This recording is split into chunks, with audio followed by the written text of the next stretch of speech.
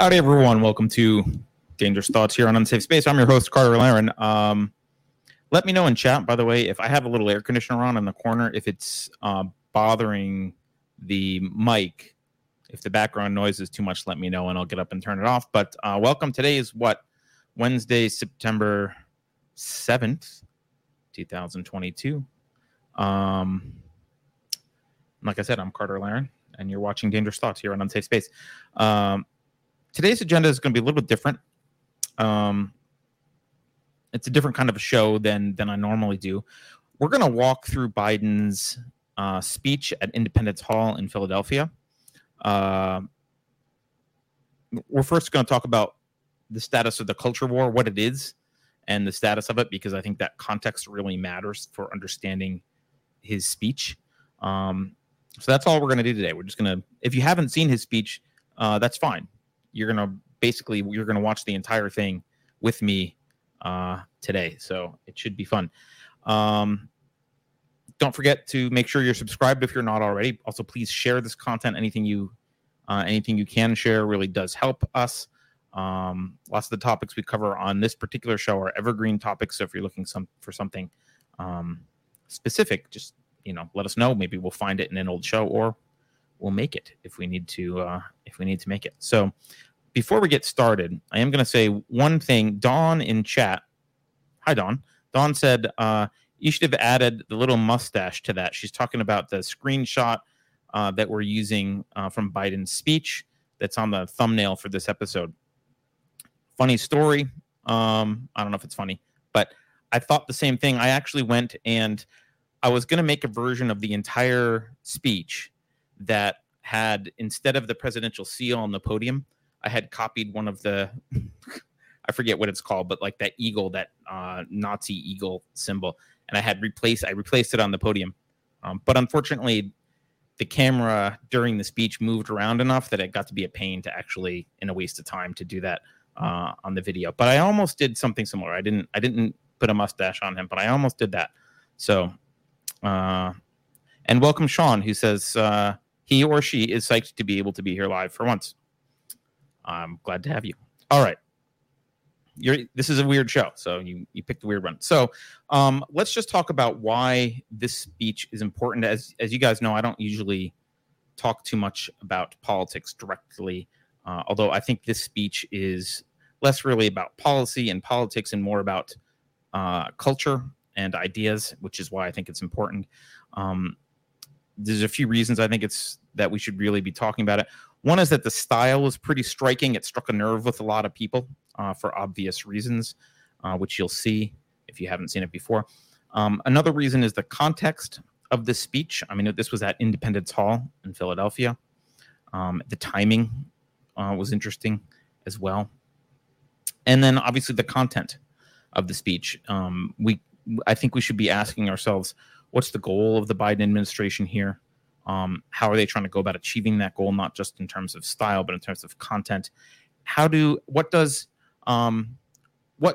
political rhetoric that is just meant to manipulate look like? And interestingly enough, people might argue, oh, philosophy doesn't matter. We should be pragmatic and talk about policy issues and whatever. But whenever a politician needs to rally people, you'll notice that they can't help but use philosophic language. They can't help but use abstract philosophic terms. They don't define them, and that's intentional, but they need to evoke those terms because that people, I think, viscerally understand the value of some of these, even if they can't actually define them. So we're going to go through that. We're going to go through that speech with that in mind. All right.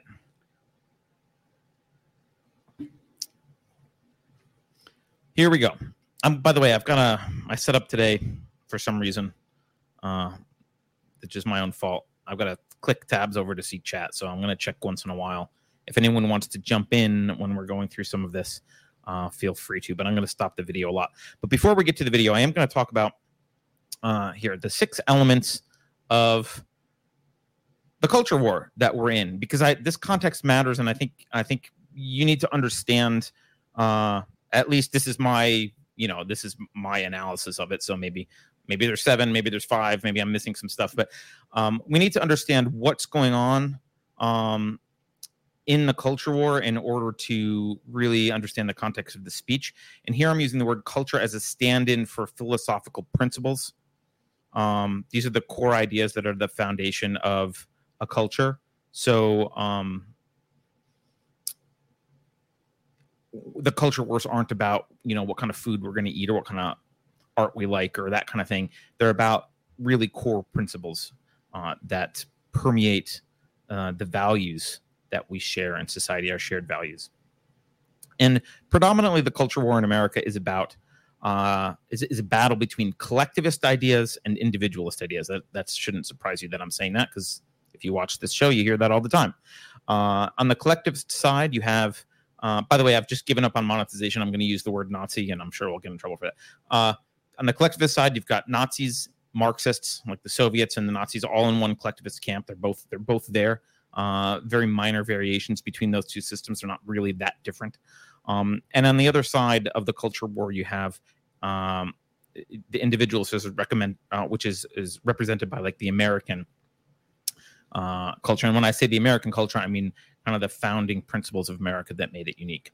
And so the first battle here in the culture war involves the role of free will. I'm going to put this back up just so you can see. This is what I'm calling the idea of intersectional fatalism versus individual agency. How do I do that? This intersectional fatalism versus individual agency. And intersectional fatalism is this idea that your actions, your beliefs, your dreams, your hopes, your goals, your disposition, your level of success in life predominantly depends on your group memberships. Of course, the term intersectional is a neologism with respect to like Soviet and Nazi era stuff, but the idea is very similar. And so it's this idea that your group membership matters. So in Nazi Germany, this was predominantly your biological, your ethnic group membership because they were racists. In Marxist cultures like the Soviet Union, this was a cultural or social group membership. So being a member of the bourgeois or whatever. And of course, Marxists were much more focused on economic class. Nazis much more focused on ethnicity.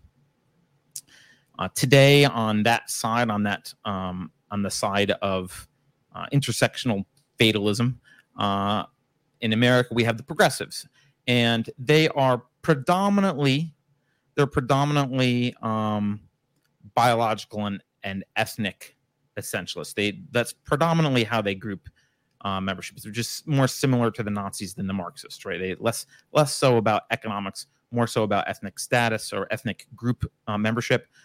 They do allow for a little bit of free will, which we'll talk about in a minute, which does make them a little bit different from the Nazis, but that's kind of how the progressives look at it. They're on the intersectional fatalism side, not on the individual agency side in terms of the role of free will. Of course, the Enlightenment position, the American position is that you have personal choice. You have individual will, and you have individual agency, right? You're not a sum of the groups to which you belong. You are an individual who makes your own decisions, and yeah, you might have some influence from other things, but the prevailing predominant outcomes are based on your own agency. Okay, so that's that. That's the one aspect of today's culture war. The next one, I'll put this just back up so we can see it again, is in ethics. In the realm of ethics, it's a battle between social justice. I put the word justice here in quotes intentionally. Social justice versus individual responsibility. And again, on the social justice side, there's this idea that you are simply one manifestation, one instance of a group. And that you're in, those groups are categorized. They're either victim groups or oppressor groups, but you're in one of those groups. And the alleged sins of other members in that group fall on your head. because of as a function of your membership into that group. So ethically, you're responsible for the alleged sins of other members in that group, and that can manifest in terms of restitution that's asked for you, or vengeance taken out upon you, or that kind of thing. So again, this is pretty clear with Nazism, right? A Jew in Nazi Germany suffered for being Jewish, right? And they were painted as oppressors. I mean, there's you can hear language about how, you know, they're vile and blah blah blah, but they were painted as people exploiting and hurting the German. They were ruining the German purity in many ways. That was the argument, right? So if you were a Jew in Nazi Germany, you didn't suffer for any particular individual action that you did. You suffered because you were a member of this group, and so you received that kind of collective judgment. And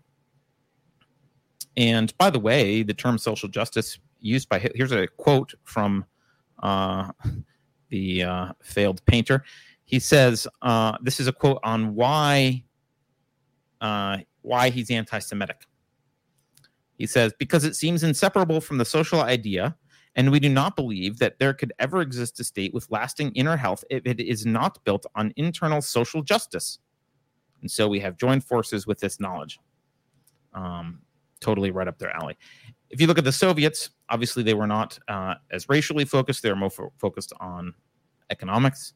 But similarly, if you are a member of the wrong class, the quote oppressor class, which in Soviet Russia was the bourgeois, right? If you were a member of the bourgeois, you would suffer, even if you were a child. So not for your individual action, but vengeance was taken out on you, or you were expected to make restitution or whatever.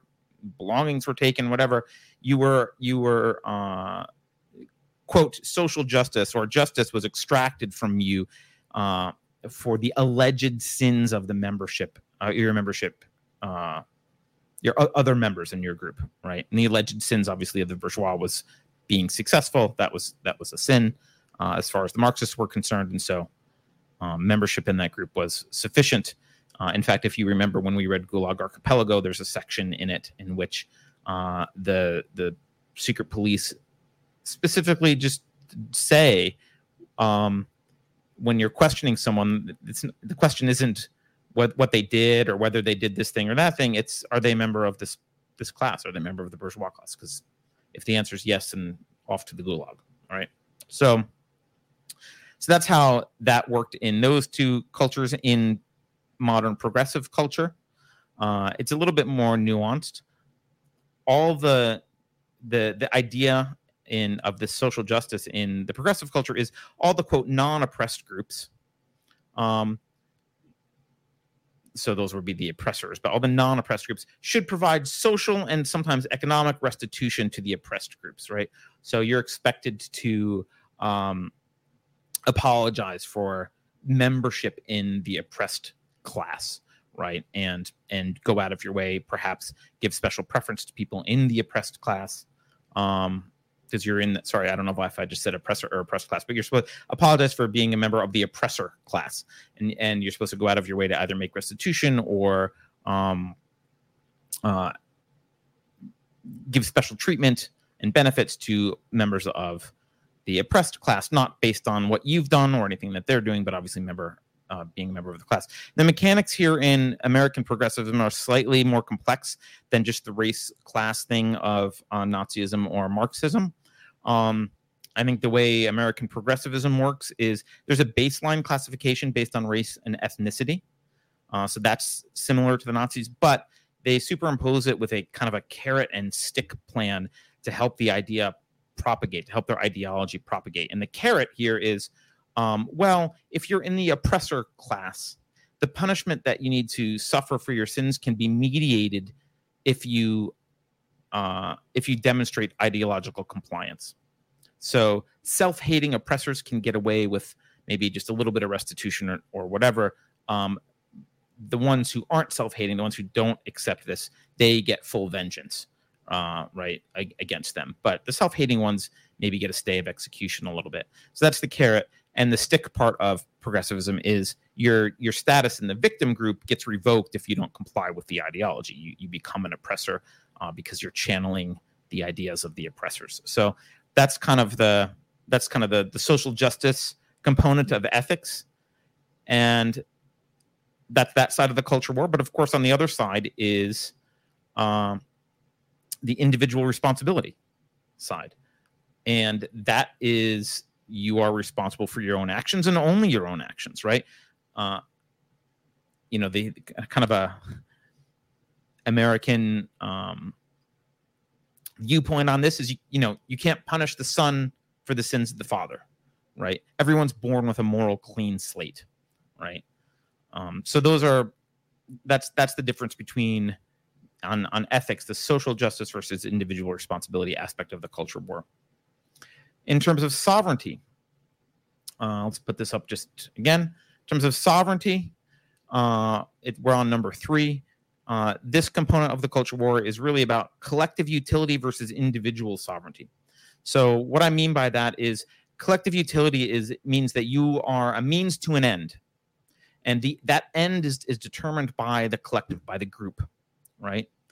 So, this is very obvious in both Soviet and Nazi cultures, but, Lenin talked about the dictatorship of the proletariat, right? Whatever they wanted, they got. They were absolute dictators. The masses were the dictator. That's what obviously someone decided that they represented the masses, as always needs to happen. But they had ultimate power. They were the dictators. So a member of Soviet culture meant that you were a pawn for use by the proletariat in whatever way the proletariat saw fit. So there was a lot of indoctrination into the collective way of life. And this wasn't obviously invented by the Soviets. This goes back to Marx. If you look at his 10 planks, they're mostly about subordination of the individual to the collective. So that's the collective utility versus individual sovereignty part for Soviets. For Nazis, there was a moral principle in Nazism that was repeated often, which was public interest before self-interest, right? And so they meant that for economics, just like the Marxists did, but they also meant it for marriage and other things as well. They were, I think, more consistent than the Marxists on collectivism and collectivist principles. So that's what you have on one side of the culture war. Of course, on the other side of the culture war,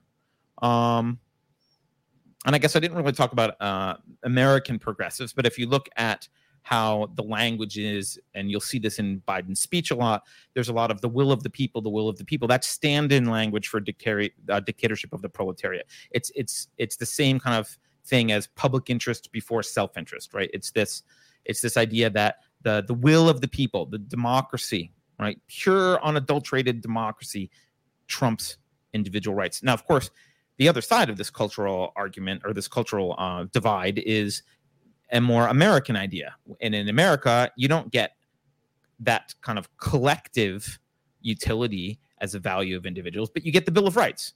You get things like that. You get arguments about, the argument about whether including the Bill of Rights for the founding fathers was not, do people have these rights?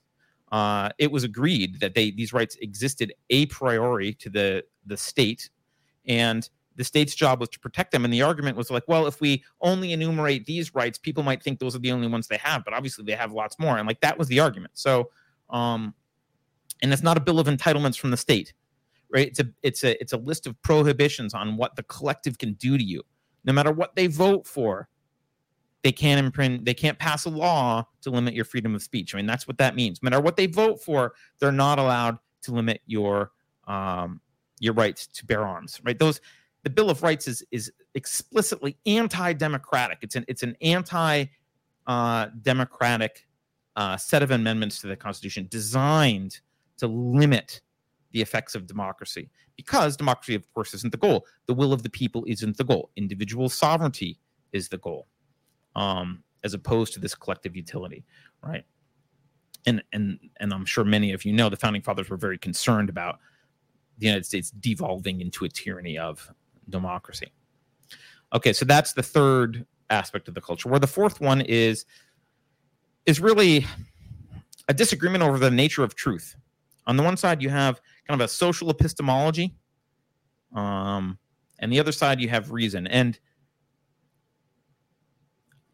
I know that the side that argues for social epistemology, they talk about the science a lot, but it's not science, right? And that there's a distinction there. They feel the need to use the language to get legitimacy, but they're not talking about actual reason. And so if you look at this is, you see this again in both the Marxists and the Nazis. This is this idea that truth is what the group or the authority representing the group says it is, and dissent is not tolerated here. So obviously both the Soviets and the Nazis were obsessed with censorship and controlling information. You had state-run media on the Soviet side. Stalin, one of the very common or infamous quotes from Stalin is ideas are more powerful than guns. We would not let our enemies have guns. Why should we let them have ideas? Right? That was his view of how thought and speech should be controlled. Obviously, the Nazis they built cartels of media and entertainment. They were state-controlled cartels. They held book burnings. Those book burnings, by the way, were culturally supported. It's for students that burned the books, not politicians. Hitler didn't say, like, go burn some books. It was students in universities that decided that was a good idea, because that was their philosophy on the nature of truth was this social epistemology. Anything that goes against what we're being told, what the consensus is, needs to be eradicated. And ultimately, obviously, that includes people who go against the consensus. On the other side of that is basically just reason, right? Where in America, you have things like the freedom of speech, freedom of press. In America, dissent is allowed. And this is based on the concept that people, reasoning is an individual capacity. Mobs don't reason. A state doesn't reason. Only an individual mind reasons. And America's founded on this idea, this concept that people decide the truth for themselves. They have a reasoning mind. It's theirs to use. And therefore, we need to let speech be unregulated, leave press alone, and let people reason on their own.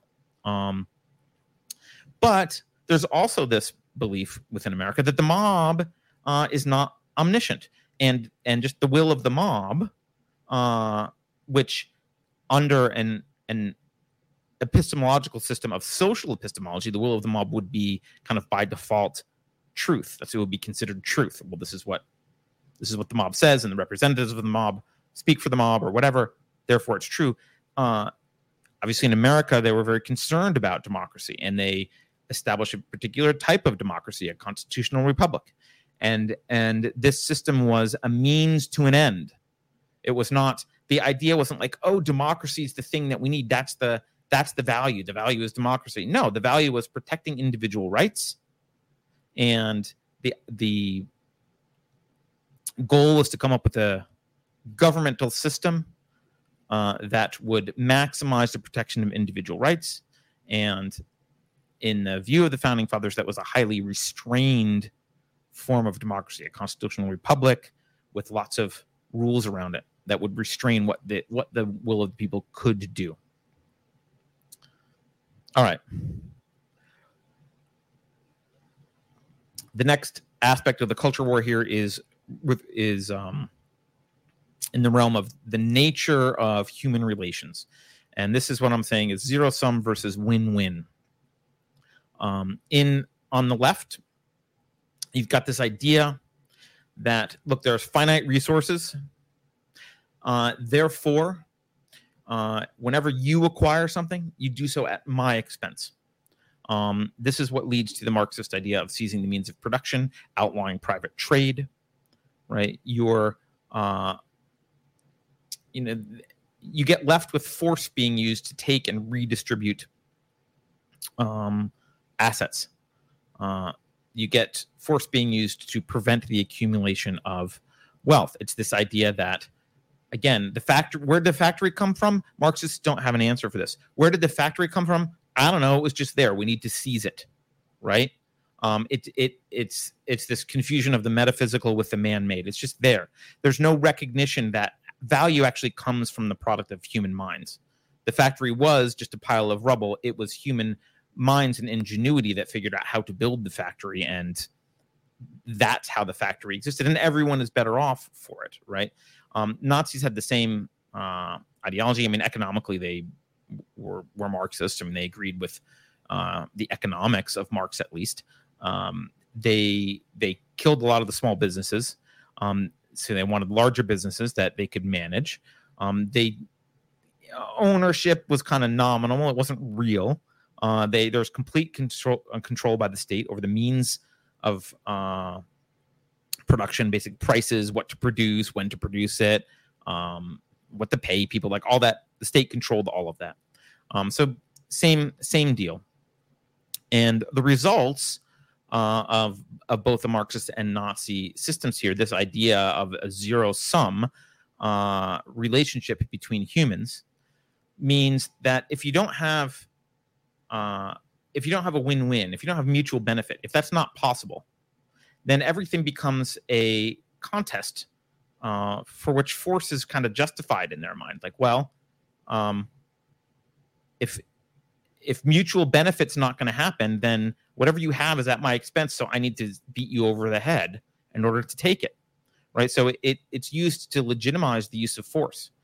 And the Soviets, well, both the Soviets and the Nazis used this on their own citizens, obviously quite a lot. And they both also used it outside of their countries with military expansion. The Nazi may be more overt often than the Soviets were in supporting Soviet regimes elsewhere, but a little bit the Soviets as well. They both used force unabashedly as their means to redistribute.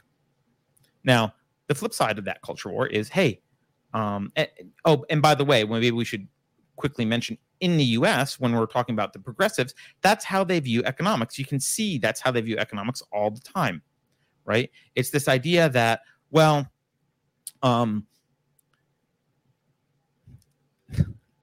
was going to pick on I'm going to pick on Bezos. Just put all of your other dislike of Bezos aside for a moment. But they look at someone like Bezos and they say, well, he has money at my expense. Well, that's not true. I mean, except for to the extent that he's in bed with the government. He's not money at your expense, right? When someone's successful, they make a dollar, right? There's this phrase in American culture, to make money. They make a dollar because they create value.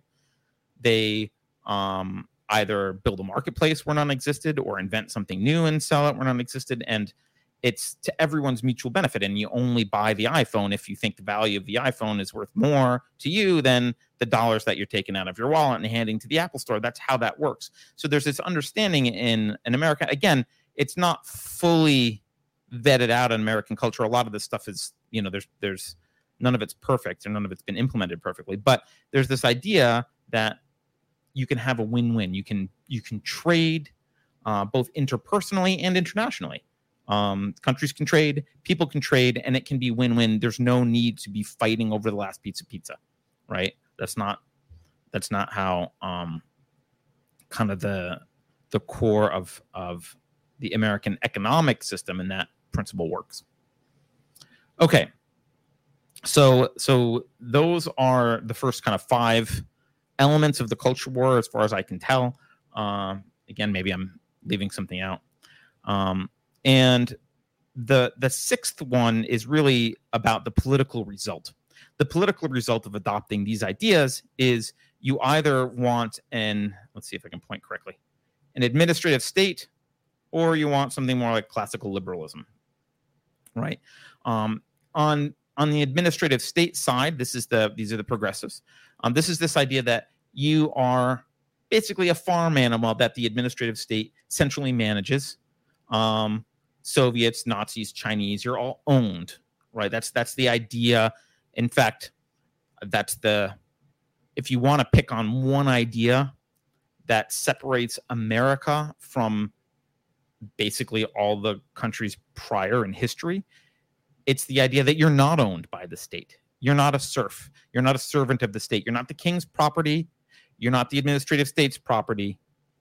You are not owned. You have that individual sovereignty, which is expressed in America as kind of what I'll call classical liberalism, right? This idea that you manage your own affairs. The purpose of the state is simply to guarantee your individual sovereignty, prohibit the initiation of force, against you from either your neighbors or from, outside. That's the idea of America. This more classical liberalism. You manage your own affairs. You're not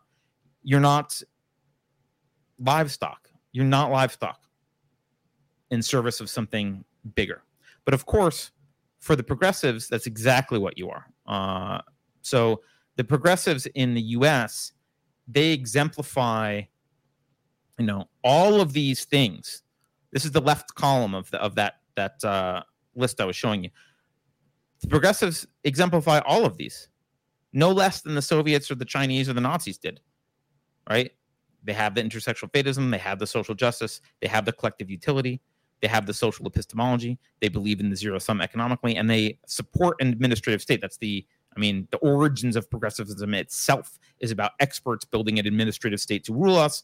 And I think probably their first big champion politically was Woodrow Wilson, which is the worst president probably in the history of America, who gave us lots of horrible things like the income tax, Federal Reserve, and that kind of stuff. So, and this was, he laid the groundwork for building the apparatus of the administrative state. So that's where we are. So that's kind of how I think about the culture war, I guess is what I'll say. Now, the status, where are we right now with the culture war? Okay.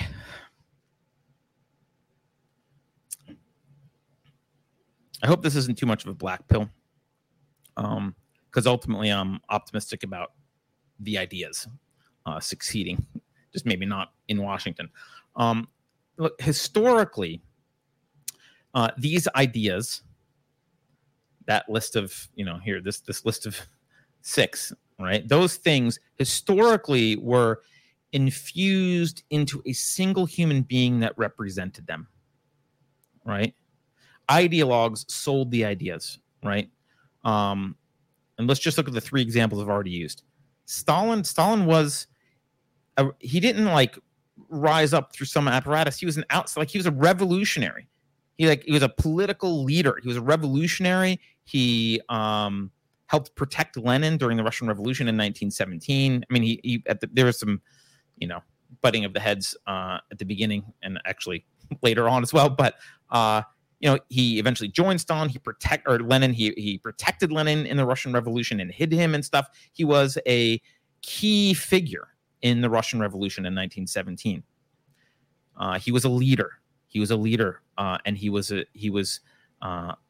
embodied these ideas personally, right?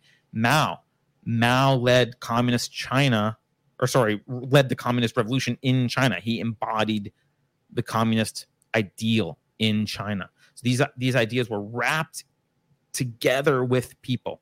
Hitler, it's hard to analyze him. He was an ideologue. He wasn't just a power luster. Right. So one important, I would argue Hitler falls into this category. The only thing you can't do is prove it, because when he was gone because the war ended. So things changed. But Hitler was not just a power luster who didn't have a vision and ideology. If he just wanted power, he could have done what most people do. If you wanted power in the U.S., for example, you would join the Republican or Democratic parties and work your way up, maybe get to be a senator, and then eventually get to be elected president of the United States. That was Biden's path. That's most people's path, right? Maybe Trump's an exception, but that's most people's path. Now, but even Trump joined the Republican Party, right? That wasn't Hitler's path. The Nazi Party was founded by Anton Drexler in 1919, not even in the center of power, which was Berlin. It was founded outside the mainstream in Munich. There was no hope of anything ever really happening. Hitler, I think, joined in 1920 or something. He went there. There was little chance of success. You couldn't imagine, right, that 15 years later, these people would be in power. But the ideology was clear from the start. They were dedicated to the ideology. They were explicit about the ideology. They were explicit about authoritarianism being a necessary step towards their, fantasy goals and all this kind of stuff. This was an ideologue who embodied all these ideas. And the MO, the modus operandi for political change for most of the 20th century has been along those lines. You start a political movement with charismatic leadership, right? And that's kind of how you push your ideas through. And the problem is there's a practical problem here. And again, I can't say that this would have happened with Hitler because we don't know that he was, the war defeated Nazism, so it was an external force. But if you look at Stalin and Mao, for example, when Stalin died, so did, like, it wasn't an immediate death, but so did that Soviet ideology. Khrushchev was much more mild. He did like an anti-Stalinization, right? Khrushchev was much more mild than Stalin. And then obviously Gorbachev, even more mild, who eventually helped break the Soviet Union. That wasn't really his goal, but turned the Soviet Union into not a communist dictatorship anymore. He wanted more kind of democratic system. So when the person intertwined with these ideas fails or dies or whatever, they kind of go away. Same thing happened in China. Mao was communist. When he died, Deng Xiaoping, who had actually been kind of an outsider, had been excommunicated. Deng Xiaoping came in and was kind of like, well, we need socialism with Chinese characteristics. We need to reinvent this, right? And basically, yeah, they're still authoritarian, but they're not communists anymore. They're an authoritarian tax farm, but those ideas, those ideals of communism didn't last once Mao died. So there's a practical problem if you're on the left and you've got your ideals, your philosophical ideals here: intersectional fatalism, social justice, collective utility, social epistemology, zero sum, and administrative state. If that's your grand plan, you've got some particular implementation of that plan. If you intertwine those ideas with a leader, when the leader fails or the leader dies, you lose. Now, progressives in the U.S. solved this problem. Yeah, some did start political parties that ended up going nowhere, right? But they successfully played the long game. And the long game was to capture the culture, capture the philosophy, get those ideas embedded in the culture philosophically, get those ideas in there first, learn how to manipulate the public, and then go for political power, not through an outside entity, but through mainstream, one of the big two parties, actually both in some ways, right? So they instead of having an outsider come in with this vision and painting this vision and rallying the people behind it, which maybe just wouldn't have worked in America, what they did instead was undermine the American culture. Yuri Bezmenov called that ideological subversion, right? They undermined the American culture. They implanted these ideas into our culture, and then they could make a political move.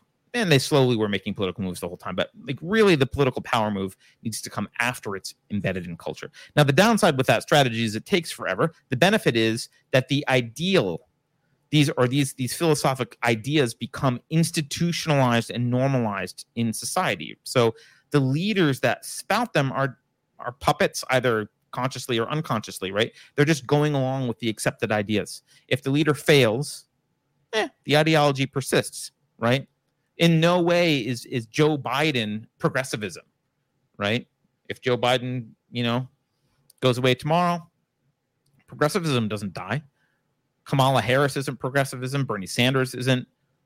Gavin Newsom isn't. Obama wasn't. Elizabeth Warren isn't. Even the Squad isn't progressivism. They're just puppets of progressivism. They're just following the ideology, and that ideology is already established, well established.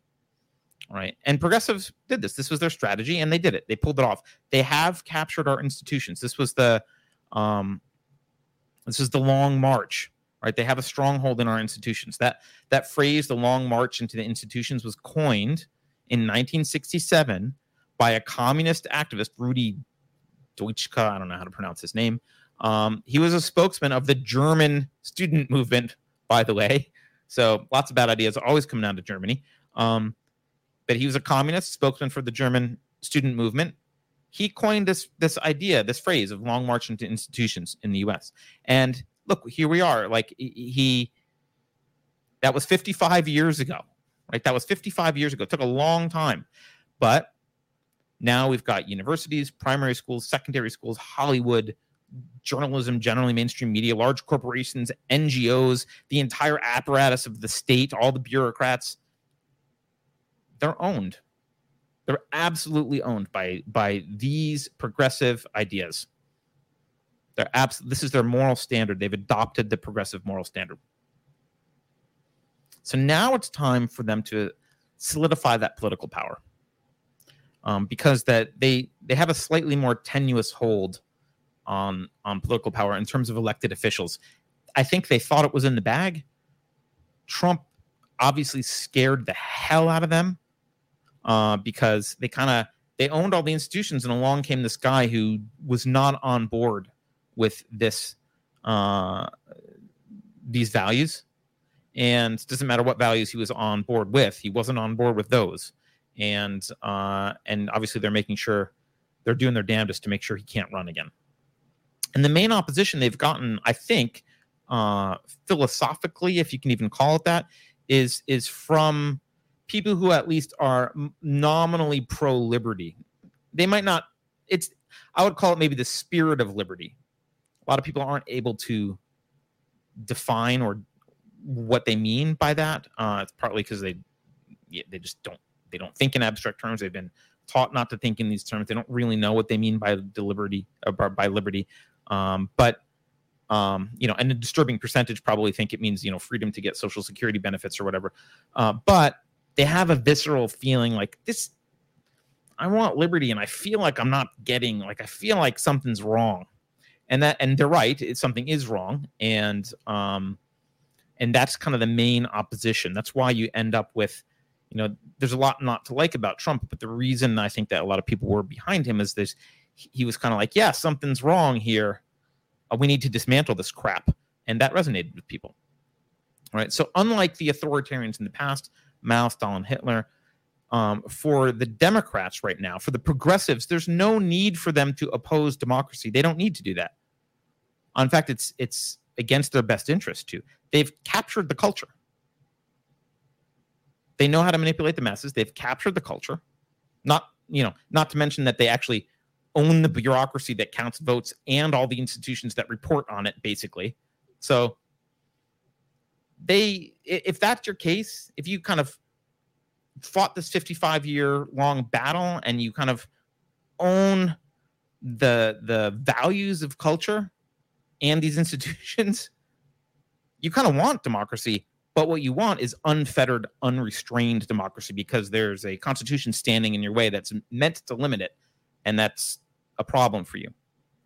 And so all that's left, really, I think, for the progressives to do is to intellectually or maybe emotionally disarm the pro-liberty spirit in Americans. And this is, these are people who actually like the founding fathers, at least nominally, right? Which is not people on the left, right? People on the left explicitly hate the founding fathers, as we've seen. Unfortunately, for people like Biden or the progressives behind him, their understanding of liberty is really, really vague. So, hey, some word salad in a speech just might work. I already mentioned, notice the need to use principled language here in the speech. We're going to look at the speech now. Notice the need to use principled language. Ask yourself why, right? Because he's not being principled. The reason to use that language is to usurp the principles. He's trying to usurp that spirit of liberty. He's trying to commandeer it for his agenda, because they're not sure what it means. So if he can conflate it with some other stuff and move the conversation elsewhere and make you feel like, if he can get you to associate his agenda viscerally with liberty and the founding fathers, he can kind of undermine this opposition. So, yeah. With that said, I'm going to look at chat before I start the video.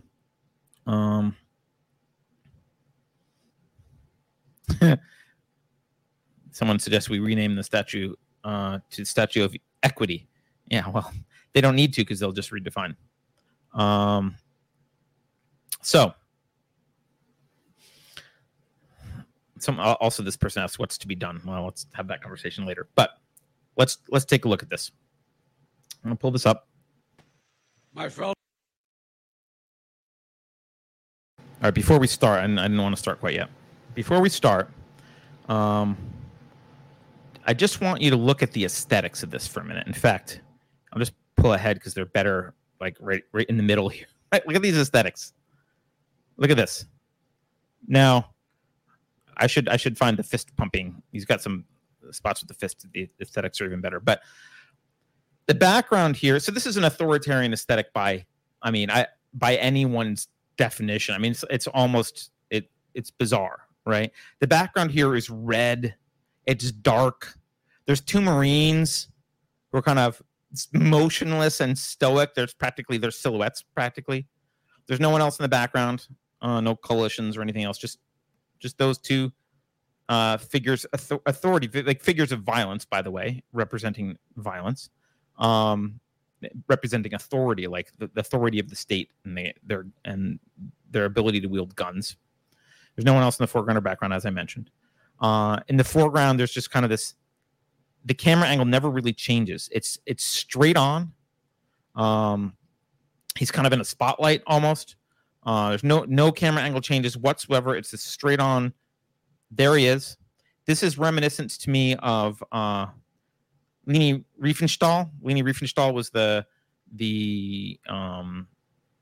film producer for Triumph of the Will and some other Nazi propaganda. She was generally recognized as, I think she would be much more recognized as a film genius if she hadn't worked with the Nazis. So that she's kind of a controversial figure in the film world, but she is recognized as having a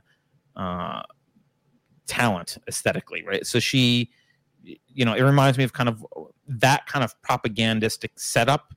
It also reminds me of V for Vendetta, the Chancellor Adam Sutler kind of aesthetic there. It also kind of reminds me of 1984 a little bit, and maybe even Emperor or whatever is it Emperor Palpatine or Chancellor Palpatine or whatever. And I did, by the way, if you want to vote, I put a little poll up you can vote for what his aesthetics reminded you of, and 2% of you said he reminded you of the founding fathers. So mission accomplished, Joe Biden. So anyway, that's the aesthetic here. I think the question is, why is this the aesthetic? This was not unintentional. Well, he's planning to vilify his enemies here, so it's kind of a sinister message. So there's a little bit of that. But I think he is about to boldly position himself as the defender of liberty, which is such a huge lie. It's such a huge lie that you really have to sell this. You've got to look like you're damn sure of yourself. So he is selling this as like, we're at war with these people and I'm on the side of liberty and the founding fathers. Like, this is, he's got to go over the top in selling this here. So I think, other than just, oops, we're authoritarians and we let our aesthetics slip, I think some of that was intentional, right? Now, the context here is he is at Independence Hall. So obviously this links all of his rhetoric to the principles of the founding fathers. It also links it to this idea that now's the time to fight for America, right? This is, the founding of the country was a tumultuous time. There was a lot of standing up on principle and fighting, actually bloodshed to do this. So he's kind of linking it to the urgency. It's crisis time, and he's on the side of the founding fathers. That's the reason for this location. The timing, I think, is a little bit obvious, right? The midterm elections around the corner. They've been there's all this Trump FBI drama in the news. They really want to make sure that Trump can't run again, and they're trying to paint the brush larger than Trump now. You'll see him talk about the word. You hear him use the word MAGA Republicans. I'm sure he means DeSantis and anyone else that might be endorsed by or sympathetic to in any way Trump. And again, this is because they are paranoid of a Trump resurgence coming up in this election. I think this is a bad strategic move, but I'm not a political strategist. I think if they had just ignored Trump completely, he would have gone away. He'd have retired. He'd have, once in a while, he'd have been on CBS News or whatever and talking about stuff, but no one would care. But because they can't help but go after him because they're so paranoid of him, it's really rallied a lot of people who would not otherwise be considering themselves defenders of Trump. They've got a lot of people rallying behind him in a way that I don't think would have happened. But they want to. I think one argument you could make here is they're going to try and. It's hard to make this. I could be wrong about this, but they might be trying to link liberty to Trump and then defeating Trump, which will also ultimately defeat liberty. Although Biden does try and usurp the word liberty himself here as well. So I don't know. Let's go through the speech. Let's start from the beginning here and go through the speech. Remember as we do this, his speech is uncorrelated to the truth. So don't what's he trying to say? What's the truth he's getting at? It's not correlated to the truth. If anything, it's anti-correlated to the truth. You would do better assuming that the truth is the opposite of everything he says, that everything's a projection.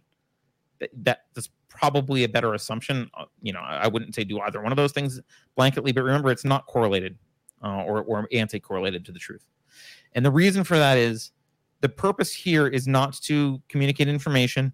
It's to manipulate and deceive people. The audience for this speech is clearly really more his ideological opponents or the ideological opponents of progressivism.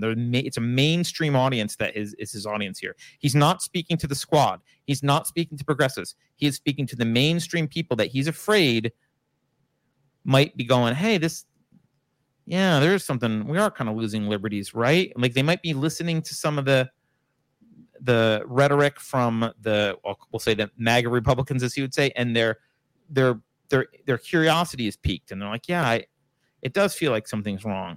It just does feel like we're losing our liberties. Those are the people he's speaking to. So here we go. I'm going to pause it a lot, probably. Please, if you have a seat, take it. I speak to you tonight from sacred ground in America, Independence Hall in Philadelphia, Pennsylvania. All right. Again, this venue is intentional. He is saying he's calling it sacred ground because he wants to convince you that he loves America's founding also. Just like you. He's one of you. He loves America's founding. It's sacred ground to him. Okay? This is where America made its Declaration of Independence to the world more than 2 centuries ago, with an idea unique among nations, that in America, we're all created equal. This is where the United States Constitution was written and debated. This is where we set in motion the most extraordinary experiment of self-government the world has ever known. With 3 simple words: we the people. We the people. Okay, I'm just going to pause here again. He's evoking some imagery here, saying, I'm an admirer of the founding principles also. That's part of the imagery he's evoking, clearly. But he's drawing attention to we the people, which I stopped and I wondered, why are you doing that? That's not the focus. I mean, yes, those are the first 3 words, but it's not really the heart of anything. It's not really the focus. That's not the we the people isn't the principle behind the Constitution. I think maybe that it's that his authority because he wants to argue that his authority flows from his status as a representative of the people, and I can't help but think of there's not a better way to put it really than this line from you ever watch Monty Python's Holy Grail? There's a scene in the beginning where the king is arguing with a peasant, and the peasant says to the king, supreme executive power derives from a mandate from the masses, not from some farcical aquatic ceremony. And we laugh at it. It's a funny line. Fine. But people actually believe that first part, that supreme executive power derives from a mandate from the masses. That's extremely dangerous. That's the dictatorship of the proletariat. This idea that what the masses will, their mandate, you as their representative get to wield supreme executive power. And I think that's what he's trying to go for. He's the representative of we the people. Therefore, because the Constitution is just based on we the people, you'll see that later. Therefore, he should have supreme executive power. All right, let's keep going. These two documents and the ideas they embody, equality and democracy, are the rock upon which this nation is built. They're how we became the greatest nation on earth. They're why, for more than 2 centuries, America has been a beacon to the world. Okay, so that's just false. Equality. So, okay, so first of all, equality. They use equality and equity often interchangeably. And my argument for that is they argue that when is a disparate outcomes, that must mean there's inequality, right? That's how they use it, inequality. What was meant by equality, obviously, by the founding fathers, was equality under the law. So he says these two documents and the ideas they embody. Now, he's essentializing these documents, which is fine. But the ideas he's essentializing it to are equality, which he doesn't really mean in the way they did, and democracy, which they were terrified of. And he says these are the rock upon which the nation's built. They're how we became the greatest nation. No. Now, equality under the law was important, but democracy was viewed as a means to an end, as I've said before. So it was liberty. It's the political liberty afforded by having a system designed to protect individual rights. That's why we became a beacon to the world. That's why we became the greatest nation on earth. It's because we had liberty as a result of the individual rights that were recognized in these documents, which, by the way, were necessarily limitations on democracy. That's what made America special. And this is an old trick, and it works. I've seen it my entire life with politicians. It sickens me, but it's this idea that America equals democracy, right? America equals democracy. And you hear presidents say, we want to spread democracy around the world. No. Democracy is merely a means to an end. It is not what makes America special. It never has. If there was a different means that accomplished the end better, that would be a better thing to do. Right now, the founding fathers couldn't come up with anything better than a constitutional republic and some variant on democracy that was limited, right? Intentionally limited. There's still an electoral college. Keep in mind, when the Constitution was written, senators were appointed by states, right? Not voted for by people. So, like, there was intentional limitations because they wanted to make sure that that individual rights were respected, and they wanted to stop the tyranny of democracy. But politicians do this all the time. They conflate America with democracy, and they say, therefore, stop opposing things that arise through the democratic process. If people voted for it, stop opposing it, because America is democracy, which it's not. Democracy is a broad category that includes many systems of government. America does have a democratic system of government, but it's not a pure democracy, and it's intentionally limited. So, it's just important. And by the way, as far as being a beacon to the world, that is true. America has been a beacon to the world. But here's an anecdote about when people actually get to America after having seen what America was in the past. I had a friend, 20 years ago who she grew up in Kenya. She grew up reading about individual rights and how awesome. She read founding documents and that kind of stuff, right? And she was like, oh, this is great. America is this land of liberty.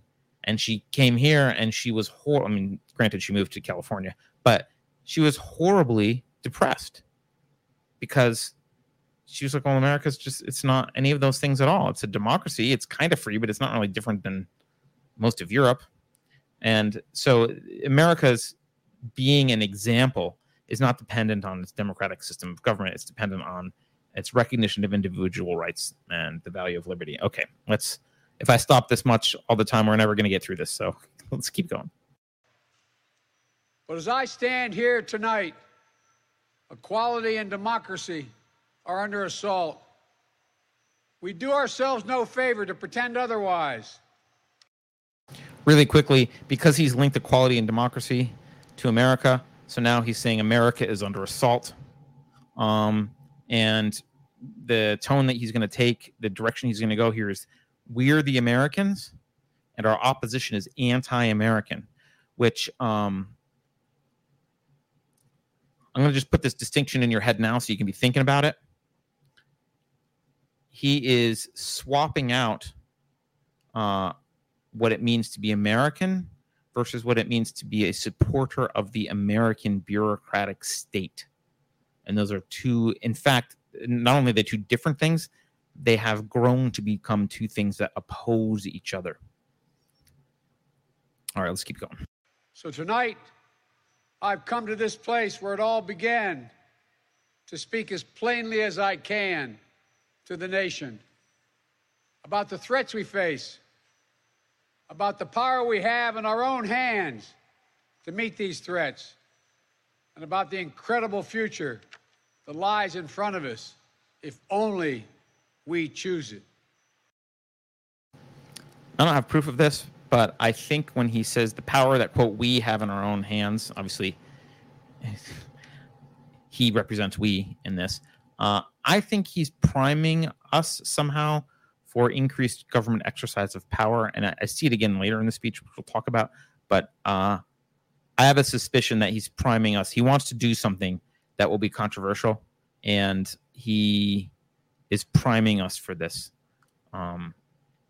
which is why he needs to make this into a crisis, because we let people get away with stuff when it's a crisis.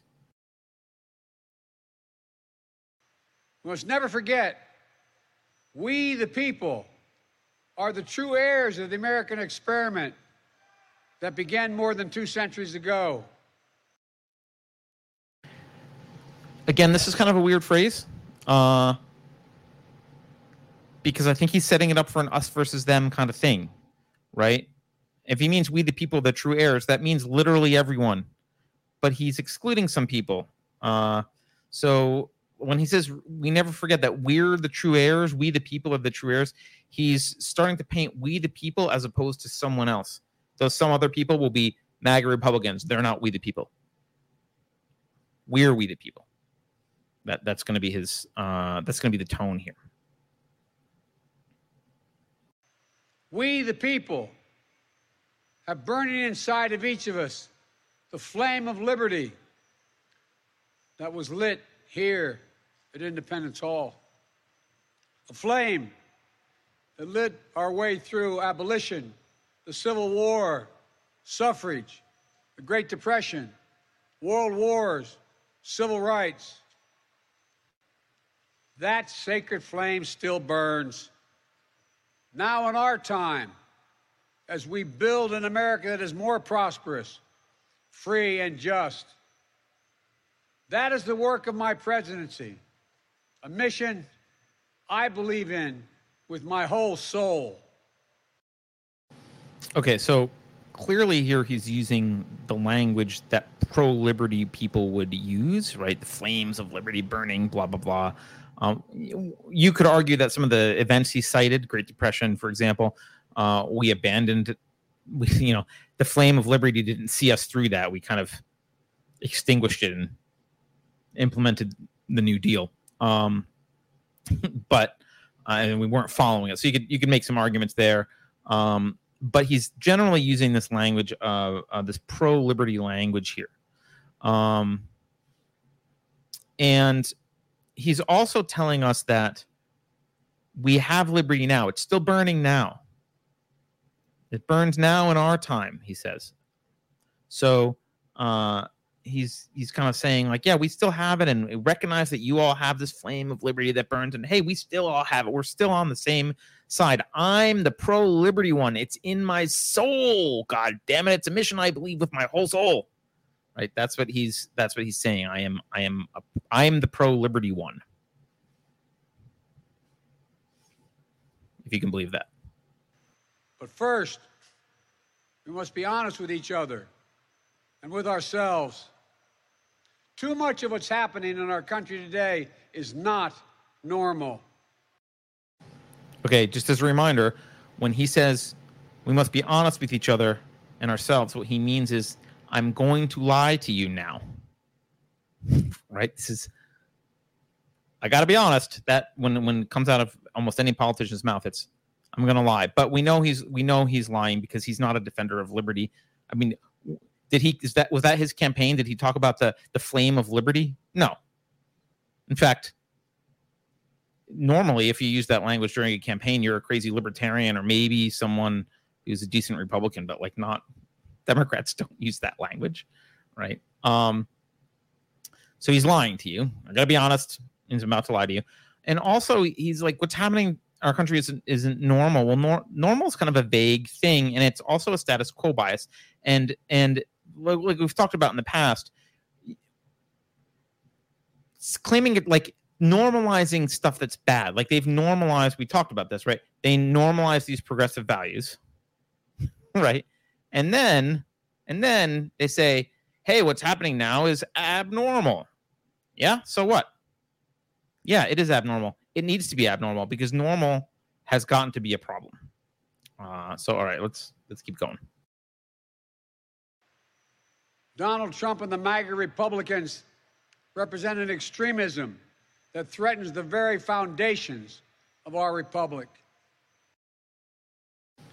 Okay, I've said this before. Extremism is a non-argument word. I can't stand it. It's based on the fallacy of the Aristotelian mean. It's a use of pragmatic language for people who cannot think philosophically. And of course, they don't want you thinking philosophically. They don't want you thinking in philosophical terms. And so they say, well, I'm against extremism, or extremism is bad. Extremism is just a degree. Like extremely good isn't bad. Extremely just isn't bad. So extremism doesn't mean anything. It means like what's extreme about it? What is being extreme, right? And it's based on this. It's used to paint something as evil without having to defend why you think it's evil, and it's also based on the pragmatic philosophy that the left has been using to erode our liberty for generations. And that is, well, you want pure liberty. That's extreme. Just take a little bit, just compromise a little bit on some socialism. Just a little bit of government ownership of you, right? And obviously, the conservatives suck at saying no, so they say sure, and they brag like, hey, they wanted to increase the budget by 10%, but we only increased it by 5%. That's a win. Well, and it would be extreme to say we should reduce the budget. That's extremism, right? So, this is how they slowly take baby steps forward and forward and forward continuously. You're constantly compromising because they're the only ones that stand on principle, by the way. They're evil principles, but they make principled arguments. And they can make those principled arguments because they've convinced everyone of the principles that work for what they want. So they make those principled arguments in public, and the right looks like, pandy-waisted weaklings. So, and he says here, this extremism threatens the foundation. What he means is that it threatens the method. It threatens democracy. It threatens the method. He doesn't like the method being threatened. And again, he's mentioning Donald Trump and the MAGA Republicans because they're terrified. All right, let's move on. Now, I want to be very clear up front. Not every Republican, not even the majority of Republicans are MAGA Republicans. Not every Republican embraces their extreme ideology. I know, because I've been able to work with these mainstream Republicans. Okay, this is clever. Well, it's not super clever. But what he's doing is he's giving Republicans an out. He's saying you're gonna come away with the speech thinking, okay, these MAGA Republicans are an existential threat. But now's your chance to say you're not a MAGA Republican. There are Republicans who aren't the MAGA Republicans. So, and it's not all of them. Now, in reality, it actually is. I mean, Trump received 47 million votes, which was the most in history, except for Biden's 81 million, assuming vote counts are all, kosher. So it's quite a lot of people who are MAGA Republicans. But he is pretending like it's a small set of them. He's painting them as a small set so that he can convince the people who are kind of leaning that way that, like, oh, we're gonna vilify this group over here.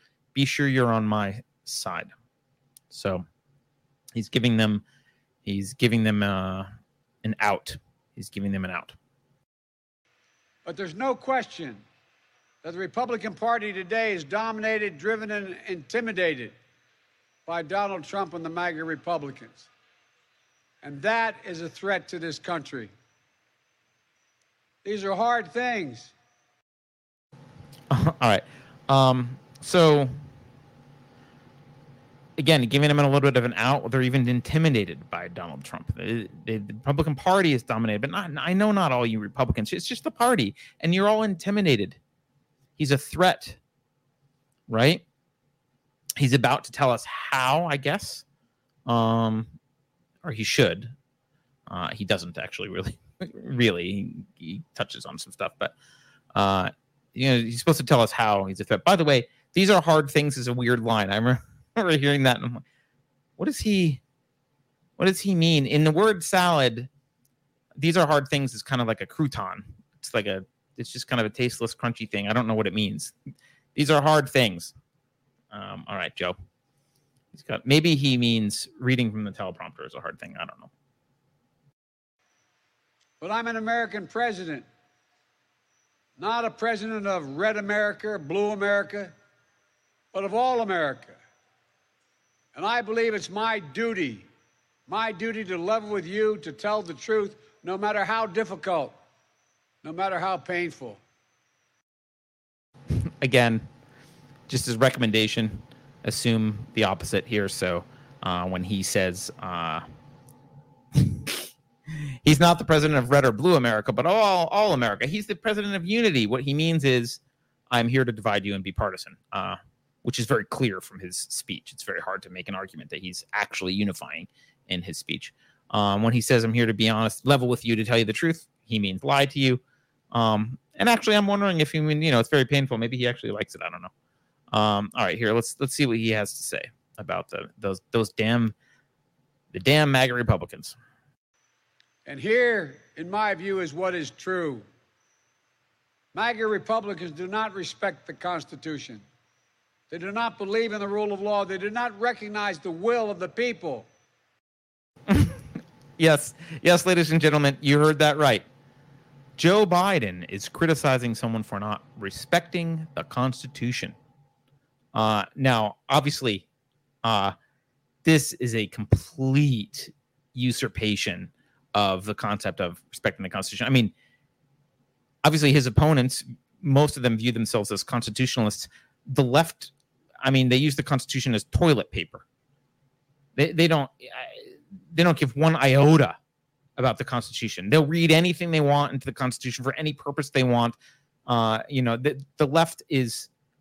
This is why they talk about democracy, not the limits. I mean, is he going to talk? If he's going to talk about the Constitution, is he going to talk about the limits the Constitution places on democracy? No. So I mean, this is rich. This is rich. He respects, or he's not saying he respects it. He's saying they don't respect it, which is like, yeah, thanks. I'm surprised he got away with that, but I guess I shouldn't be. He also talks about the rule of law here. They don't believe in the rule of law. I think maybe you could ask yourself, is it true that the MAGA Republicans don't believe in the rule of law? Or do they not believe in maybe certain laws? Maybe they don't believe in some of the laws. Like if you make a law that's immoral, I wouldn't believe in it. Or maybe they think that they are being ruled by men and not laws. Maybe they think laws are being selectively applied based on ideological compliance, which is not the rule of law at all. Maybe they do believe in the rule of law and they think the rule of law is not what's happening. Also, by the way, in the same breath, he says they don't respect the Constitution, and then he says they don't recognize the will of the people. Well, the Constitution is not the will of the people. It's restrictions on the will of the people.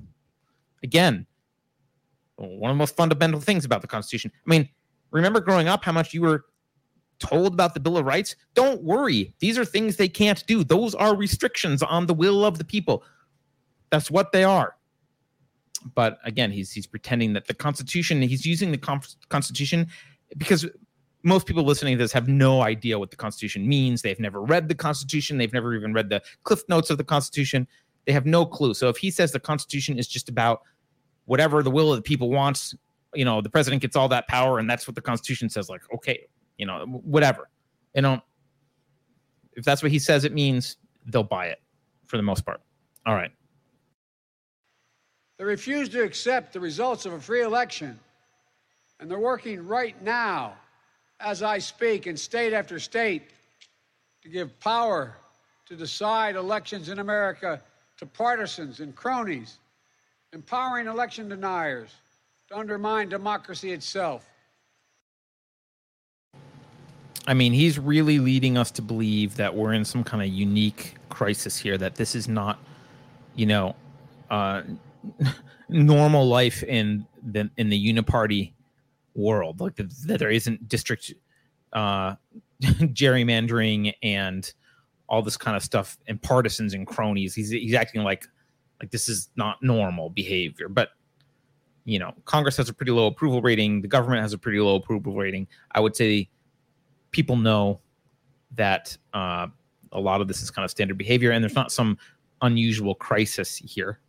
But we're led to believe that. Now, I just want to remind you, he says they refuse to accept the results of a free election. I don't have the videos here, but you can find them online. They're all over the place. Look, after Trump won in 2016, the Democrats did the exact same thing. I mean, they didn't have their January 6th moment, but Hillary ran around saying he's an illegitimate president. She said that the 2016 election was not on the level. Those are her words. She also said that it was stolen from her. Her words. Her words. He's an illegitimate president. The election was stolen from her. That's Hillary Clinton. And lots of people on her side went around repeating that kind of crap, saying that democracy was threatened and blah blah blah. Like, why? Because they lost.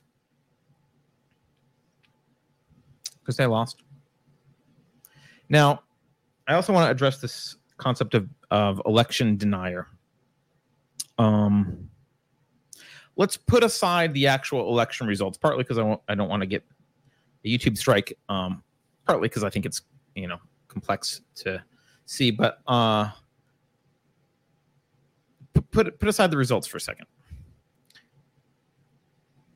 It clearly wasn't administered impartially by the progressive apparatus, right? That they've already captured. I mentioned what the progressives have captured: mainstream media, in various institutions and bureaucracies, like big tech, right? That progressive apparatus, it's been captured by the progressives. The election was in no way impartial. I mean, the entire cathedral suppressed Biden damaging information, and they elevated Trump damaging information. We heard years of Russia, right? But we didn't really hear a lot about Biden and Ukraine. We didn't hear about the Hunter Biden laptop. It was, in fact, suppressed intentionally. We heard, Sam Harris, like that we heard him comment on that. I talked about this a couple weeks ago. And we heard that Trump derangement syndrome. That was typical of, he might sound crazy, but he's representative of the attitudes of that entire cathedral of progressivism, that entire apparatus, the media and everything, and big tech, right? And we saw recently on Joe Rogan We saw Zuckerberg admit, well, the FBI kind of told us to be on the lookout for things like the Hunter Biden. They didn't say Hunter Biden specifically. He doesn't think, he couched what he said a little bit, but clearly the FBI is kind of at least hinting that they shouldn't be talking about the Hunter Biden laptop story. We know it got suppressed by Twitter. We know it got suppressed by the New York Post got suspended by Twitter. Facebook admitted suppressing it. So, you can call them election deniers all you want, but the truth is, it's undeniable that the coverage of the election, which we know does have an effect on elections. Facebook, as one example, has tested this. They know it has a result, and they know it has an effect. It was certainly anything but objective. So you don't have to deny the machinations of voting machines or anything else. You can say this was totally a manipulated result based on the behavior of mainstream media and big tech alone. And I think that's a hard statement to argue against. So, and blah, blah, blah. They undermine democracy, blah, blah, which, by the way, the Constitution undermines democracy intentionally or limits it. So, okay, here we go. Let's listen to some more. MAGA forces are determined to take this country backwards to an America where there is no right to choose, no right to privacy, no right to contraception, no right to marry who you love. Okay, so I probably shouldn't. If I stop like this and go into every little detail, it's going to take forever. But look, he's conflating things like rights, like right to privacy, with entitlements, like right to contraception. Like you don't have a right to I guess you have a right to buy contraception, right? Maybe that's what he's talking about. But I don't know what this right to privacy stuff is. Is it coming from the Roe? It's coming from the Roe. I know it's coming from the overturning of Roe because that's what Roe rests on. But I mean, how about hey, if we have a right to privacy, how about pardoning Edward Snowden and discussing the massive surveillance state? Thanks for standing up for our individual rights, Joe Biden. I love how much you often talk about the unconstitutionality of the National Security Agency and the entire surveillance state that we've set up. I really appreciate how much you've been fighting against those and how you've really fought. And how much I like that you pardoned Edward Snowden. Thank you so much. You pillar of individual rights. And you noble defender of individual rights, Joe Biden, you. All right. They promote authoritarian leaders and they fan the flames of political violence that are a threat to our personal rights, to the pursuit of justice, to the rule of law, to the very soul of this country. Okay. First of all, they promote authoritarian leaders. That's mostly projection. Obviously, you can't name a whole bunch of stuff that Trump did that was, more authoritarian than anyone else, unless you want to claim that there was an insurrection on January 6th, which obviously I think is hyperbolic to say the least. But keep in mind also that because the progressives have captured the institutions, and because I talked about how they no longer need to have their ideas intertwined with a particular political figure, they don't really need an authoritarian. They can have a cabal running things and you get the same result. I don't care whether I'm oppressed by a committee or a person. It's the same thing. And by the way, they fan the flames of political violence. This is from the same people that Antifa is just an idea. Have you ever heard of Antifa? It's like we totally forgot about 2 years ago. Yeah, it's only MAGA Republicans that fan the flames of political violence. A threat to our personal rights? Well, I mean, it seems like the left is a threat to our personal rights with respect to free speech and what they're telling big tech to be doing and working with big tech to do. And with respect to the Second Amendment, by the way, Mr. Constitution, firearms, do we have any economic rights anymore, or is it just whatever. The rule of law, I mean, what they're a threat to is compliance with unaccountable bureaucrats and their orders. That's what the MAGA Republicans are a threat to, right? This is why Drain the Swamp was resonated with them, right? And the very soul of the country. He misidentified what the very soul of the country was earlier, so whatever. He's saying these things are the very soul of the country. Okay, let's keep going. They look at the mob that stormed the United States Capitol on January 6th, brutally attacking law enforcement, not as insurrectionists who placed a dagger at the throat of our democracy, but they look at them as patriots. Okay. First of all, some of them look at them as patriots. I look at them actually as misguided patriots. Sure, maybe not the best idea. But why do we look at them as patriots, Joe? Well, a couple reasons. First of all, this was not remotely an insurrection, and everyone knows it was nowhere near an insurrection. It's ridiculous. It's ridiculous to call that an insurrection, and it's so over the top that it's hard to take you seriously. Although if you repeat it often enough, I guess people will believe it. We also look at them as patriots because democracy is not the same as America. Those aren't the same thing. And I think that they honestly were wanting to defend the ideas behind America, and they didn't trust the electoral system. Like, okay, well, if you don't trust the electoral system, you're not against democracy. You're just not trusting this particular outcome for legitimate reasons. Frankly, we were told we couldn't ask questions about it. So, that's immediately suspicious. And as I mentioned, the election was at the very least rigged by the cathedral. We don't have to talk about whether it was legitimate or not in terms of like technically, but it was definitely rigged by the cathedral. It was definitely rigged by, I'll say influenced by, manipulated by the media. We know that. All right.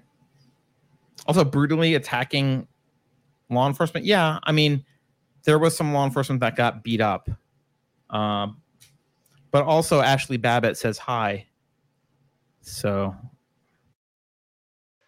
And they see their MAGA failure to stop a peaceful transfer of power after the 2020 election as preparation for the 2022 and 2024 elections. They tried everything last time to nullify the votes of 81 million people.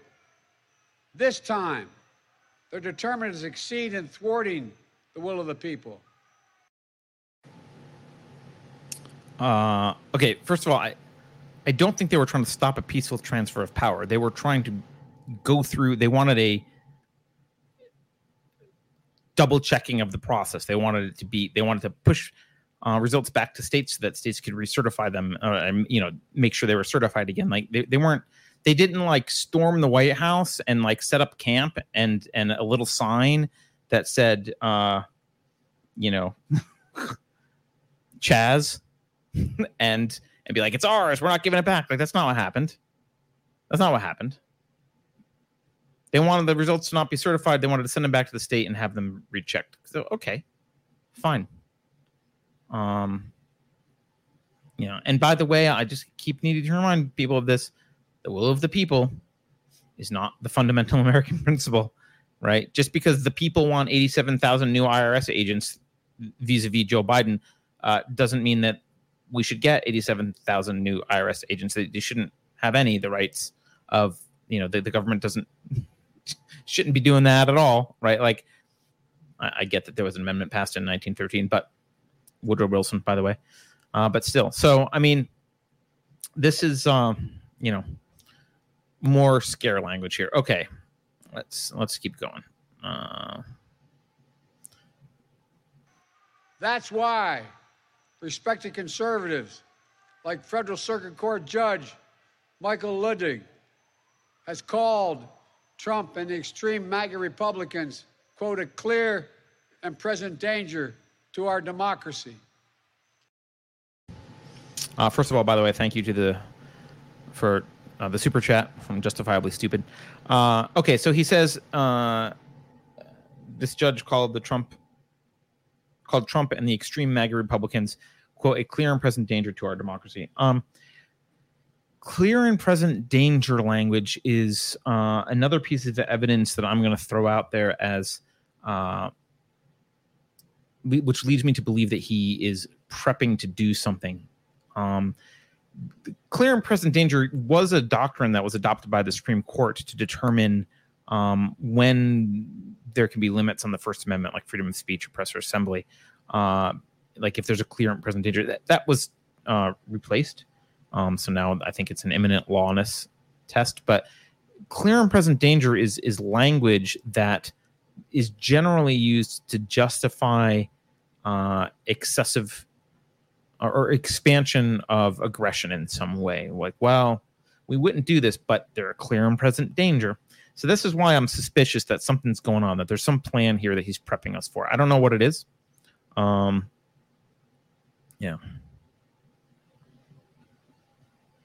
All right, let's listen to some more of this dude. But while the threat to American democracy is real, I want to say as clearly as we can, we are not powerless in the face of these threats. We are not bystanders in this ongoing attack on democracy. There are far more Americans from every background and belief who reject the extreme MAGA ideology than those that accept it. And folks. Okay, so he's trying to marginalize extreme MAGA ideology. I don't even know really what that means, because he never really defined what extreme MAGA ideology is, but that's intentional. It just is a stand-in for political opponents and people who oppose the progressive agenda. And again, you see this language of like attack on democracy. Like, well, that shouldn't bother you. Like, attack on individual rights should bother you. Attack on democracy, yeah, okay. I guess that's sort of a problem unless the attack is, hey, democracy is violating our individual rights, in which case, maybe the attack on democracy is justified. Maybe democracy needs to be told to sit down, shut up, and follow the Constitution. But anyway, look, if it were true, so he's saying there's far more people. The number of extreme MAGA people is so small, right? If that were true, he wouldn't need to be prepping us for this imminent exercise of power, which I think he's doing, right? So if they weren't a real threat, he wouldn't need to have this speech. He's having the speech precisely because they are a threat, or he feels like they're a threat. All right. It's within our power. It's in our hands, yours and mine, to stop the assault on American democracy. I believe America is at an inflection point. One of those moments that determine the shape of everything that's to come after. And now, America must choose to move forward or to move backwards, to build a future or obsess about the past, to be a nation of hope and unity and optimism, or a nation of fear, division, and of darkness. By the way, someone in chat, I think is Greg, says he doesn't define democracy either. Yeah, of course not. But he's not going to define any of this stuff, really. And he's not relying on you to have a clear understanding. What he's trying to do is use words that evoke feelings, right? So, hey, assault on democracy, American, that sounds bad, right? By the way, I do find it rich that he says to build the future or obsess about the past. Gee, which group is obsessing about the past? Which group is the one who, which ideology stops before their show? If I was a member of that ideology, I would have said before my show, I recognize that I'm broadcasting from the sacred land of the people who once were oppressed by the white man. Who is focusing on the past? It's not the MAGA Republicans. It's really not any Republicans. It's the progressives, and they're using the past to justify the acquisition of power and their collectivist intersectionalism, right? Like they're the ones obsessing about the past. But so again, lots of this stuff is often projection. I think also here he's building up to this idea that there's, well, not building up. He's saying there's this crisis. America's at an inflection point. It's one of these moments that determines everything. This is a crisis. He's also said now we've heard him say it's a clear and present danger. It's a crisis. Things are coming to a head. I think he's really building up towards, he's laying the groundwork for getting our permission, getting the people's permission for something, right? And, look, I mean, most of the, hope and unity and optimism, there's such empty words, right? Don't criticize me. If you criticize me, you lack hope and optimism. And by the way, unity, great, thank you. Unity, Biden's version of unity here requires vilifying 74 million voters, right? We'll be together as long as we get rid of these half the country here, right? This is the problem.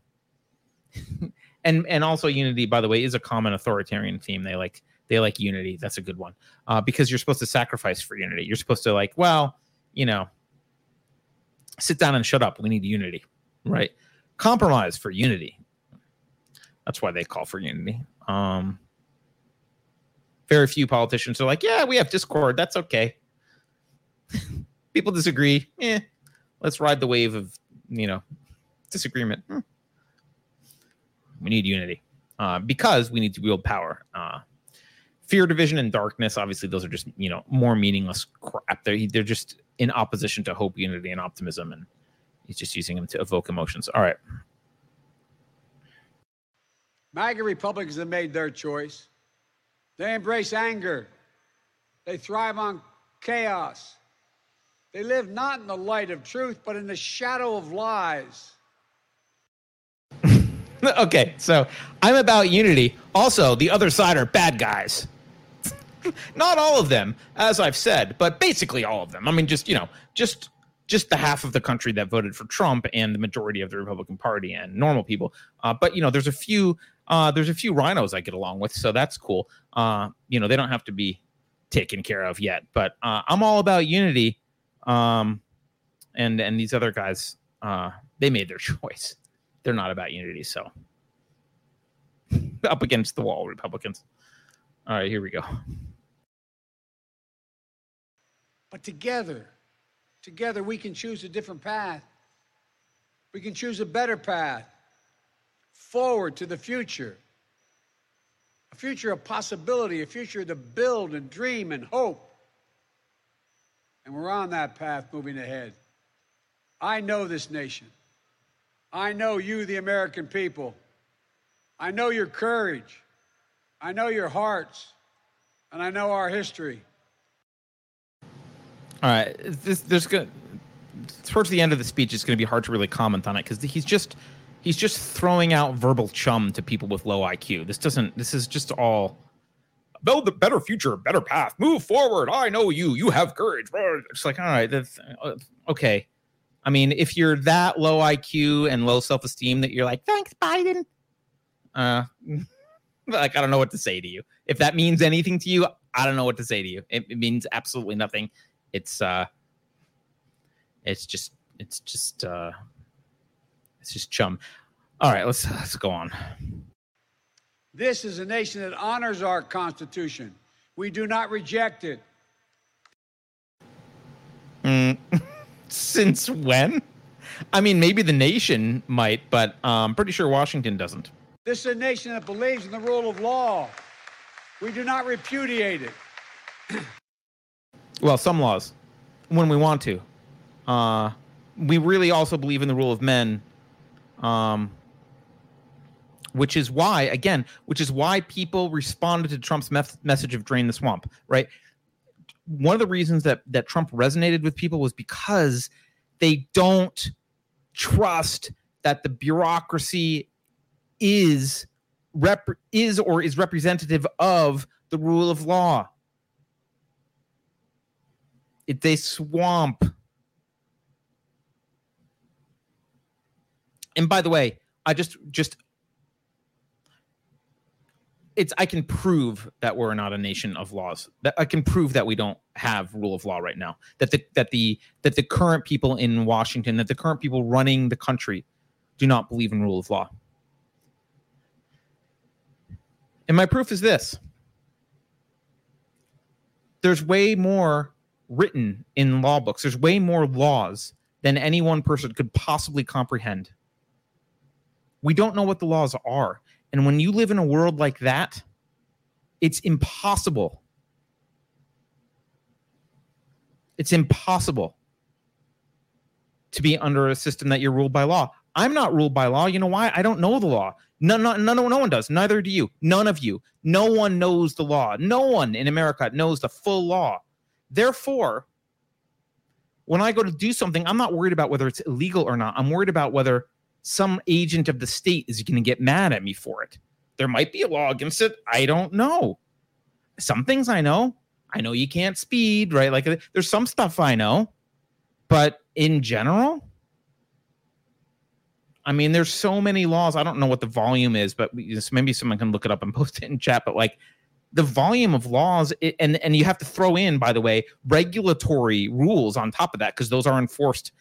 You know, the regulation is an extension of the law, right? The Congress has empowered an executive agency to, you know, use force to regulate in some way. So there's all that regulation that's, you know, it's de facto law. So you can't possibly say we're a nation where we're run by rule of law, but no one knows what it is. That's not law. Law is when you know clearly what it is you're supposed to do. When you want to start a business, you know, these are the things I got to do, and that's it. And then I can't get in trouble if I just do these things. Everything else is fine. I won't get in trouble. There's nothing I can do to get in trouble. That's not the way it is at all, right? If you're gardening this afternoon, which it's hot in most places, so maybe you shouldn't be outside gardening. Like, you might be violating an EPA regulation. You don't know. You very likely are. I mean, I've mentioned this before. I think someone wrote a book called I forget what the name of the book is, but it's something about, you know, we violate like 6 federal laws a day on average. That's not a rule of law. That the reason that there are all those laws is precisely so they can be selectively chosen for prosecution. Like, you can be selectively chosen for prosecution. So the idea that, I mean, people might believe that the rule of law is a good idea, but clearly Washington doesn't believe that. Otherwise, they would repeal 99.9% of what they've got on the books. What they believe in is the rule of the proletariat. This is a nation that respects free and fair elections. We honor the will of the people. We do not deny it. I mean, I've said this a million times. No. We ought to be, we ought to be a nation that questions free and fair and are allowed to question whenever anything happens. We should be allowed to question it and not get, thrown in virtual jail or our actual jail for questioning stuff. And second, we ought to be willing to restrain the will of the people in the name of protecting individual rights. I feel like a broken record, but, again, Biden embodies the will of the people, so that's all that matters. And his idea of following the Constitution is, hey, people want me, so, whatever the will of the people is, that's the end. And this is a nation that rejects violence as a political tool. We do not encourage violence. Except for the summer of 2020. And also whenever it benefits Marxists. When Antifa wants it, then we totally encourage political violence. We just don't accept it when there's some mild violence from the other side. That's just to be clear. Also, let's just pause for a minute because I think this is fun. I found this the other day. I didn't realize this existed. I don't think it went anywhere. But there was an Expel Maxine Waters resolution. Let's just read. Maxine Waters is probably the dumbest member of... I don't know. She used to be the dumbest member. Maybe she's not anymore of Congress. Okay. Whereas in the wake of the Rodney King riots in May 1992, Representative Waters said, quote, if you call it a riot, it sounds like it was just a bunch of crazy people who went out and did bad things for no reason. I maintain it was somewhat understandable, if not acceptable, so I call it a rebellion. Oh, okay. On January 27th, 2017, she told an anti-Iraq war rally, my name is Maxine Waters, and I'm not afraid of George Bush. My name is Maxine Waters, and I'm not intimidated by Dick Cheney. My name is Maxine Waters, and I have to get rid of Rumsfeld. Yeah. Okay. Again, that's pretty mild as well. I wouldn't get upset about that, but if Trump said it, boy, they would. On October 20th, 2017, Representative Waters told a crowd at an LGBTQ youth gala, quote, with this kind of inspiration, I will go and take Trump out tonight. Yeah. She didn't mean anything by that, I'm sure. June 23rd, 2018, quote, if you see anybody from President Trump's cabinet in a restaurant, in a department store, at a gasoline station, you get out and you create a crowd and you push back on them and you tell them that they are not welcome anymore anywhere. Yeah, this is all normal. Okay, September 8th, 2018. Quote, I did not threaten Trump constituents and supporters. I do that all the time, but I didn't do it that time. Oh, thanks, Maxine. That was the low IQ portion of her. Someone probably was like, let's just accuse her. I don't know the story, but I could imagine, like, she's pretty dumb. Let's just say that she threatened Trump constituents and see if she says, not that time. And she did. All right. April 17th, 2021. She told violent protesters, quote, we've got to stay on the street. We've got to get more active. We've got to get more confrontational. We've got to make sure that they know that we mean business.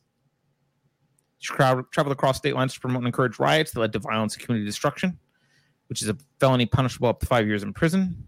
She threatened a jury if they did not find a guilty verdict in the trial of Derek Chauvin.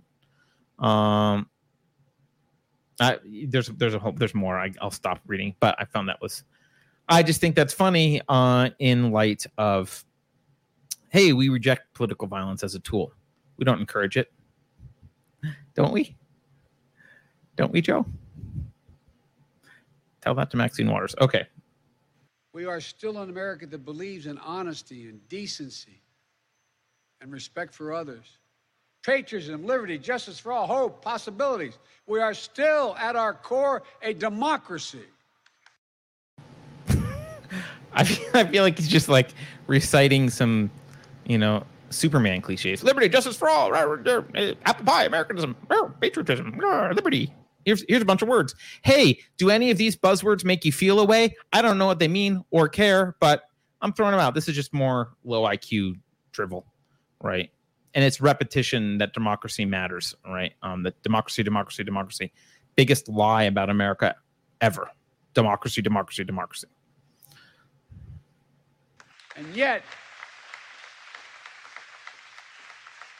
history tells us that blind loyalty to a single leader and a willingness to engage in political violence is fatal to democracy. For a long Okay.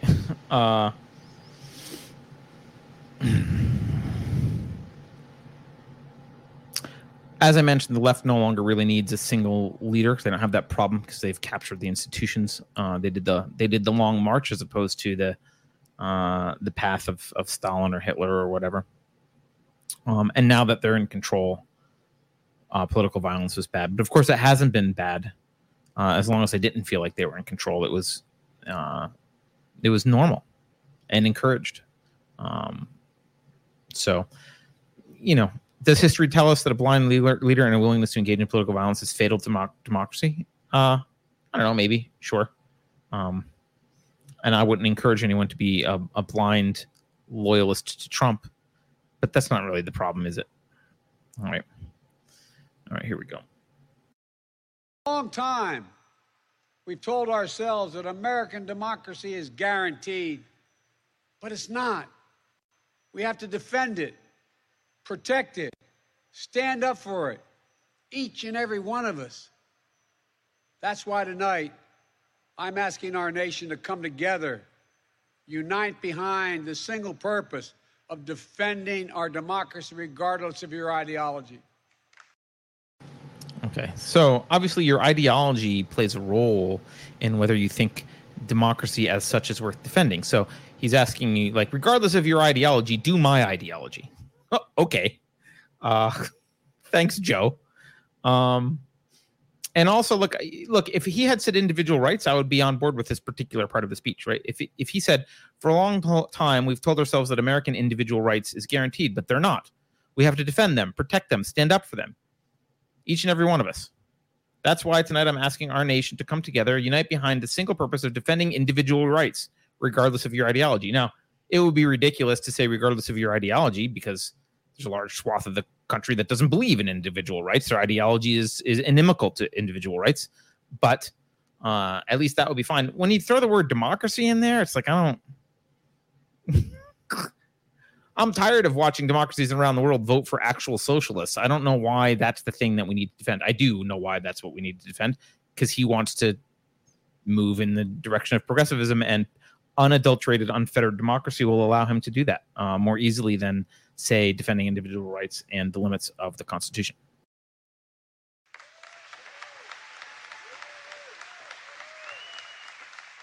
We're all called by duty and conscience to confront extremists who put their own pursuit of power above all else. I've already done my extremist rant. Obviously, this is a mischaracterization. I mean, you could argue that Trump just kind of wants power or whatever. I mean, maybe, I don't know. But not the people that are behind him are not pursuing power. I mean, this is not... The problem isn't that... And I think Biden knows this, by the way, which is why they're scared of Trump in particular. The problem isn't that there's like this huge love of Trump as a person. Some people, sure. But the problem for them, the problem for the progressives, is there's a large swath of the country that voted for Trump because, as Sam Harris said, they just wanted to tear it down. They wanted to tear down, and I'm one of them. I didn't want to tear down the nation. I wanted to tear down the apparatus of the deep state. Right? I wanted a bull in the china shop. It's not nihilistic. Right? The argument is that that's nihilism. It's not nihilism. Right? If you're in a neighborhood controlled by the mob, and you have an opportunity, someone comes along and they're like, I'll dismantle the apparatus of the mob, and you're like, yeah, that's not nihilism. So anyway, this is a mischaracterization of him, right? We're called by duty and conscience to confront extremists who put their own pursuit of power above all else. Like, okay, that's a throwaway line. It doesn't really mean much in particular here. Let's keep moving.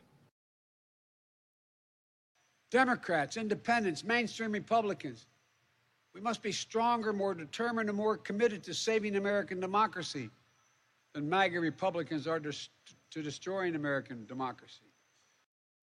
By the way, mainstream Republicans are MAGA Republicans, basically, is my understanding, especially since he was the nominee in 2020, and he did get, 74 million votes. So, yeah, pretty mainstream. I'm going to use this opportunity again to highlight the difference here when he says destroying American democracy. I want to be clear here. There is a distinction between the American government, the state apparatus.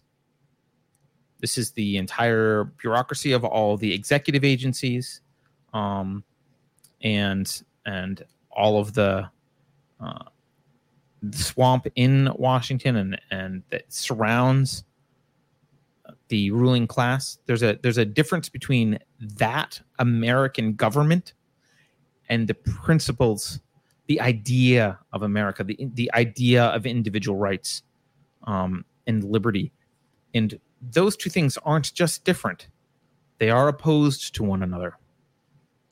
When you cease to become patriot when you're willing to support the government if the government is actually attacking the reason that America is good, right? So you can maybe an obvious example for people who are struggling with this. If you actually did elect, let's say Trump was literally Hitler, and you actually elected Hitler, and he started doing all these obviously, setting up concentration camps and blah, blah, blah, blah, blah, blah, blah. And he said, well, it's not patriotic. It's not patriotic if you're against me because I'm the legitimately elected leader. The answer is it's patriotic to oppose you because you have corrupted the idea of the country. You're the anti-American. And that's where we are now. The people running America, by and large, are the anti-Americans. We, the people, will not let anyone or anything tear us apart. Today, there are dangers around us we cannot allow to prevail. We hear, you've heard it, more and more talk about violence as an acceptable political tool in this country. It's not. It can never be an acceptable tool. So I want to say this plain and simple. There is no place for political violence in America, period. None, ever. Except the summer of 2020 and some other times when the left wants it. Look, I mean, this is just, he's repeating himself, so I would have to repeat myself in this analogy. He's just repeating the same thing with different, slightly different language, not even that different. But he's clearly saying this is an existential threat, right? He's clearly saying there's a crisis here. There's like violence happening. Like it really seems like he's wanting power to do something or other.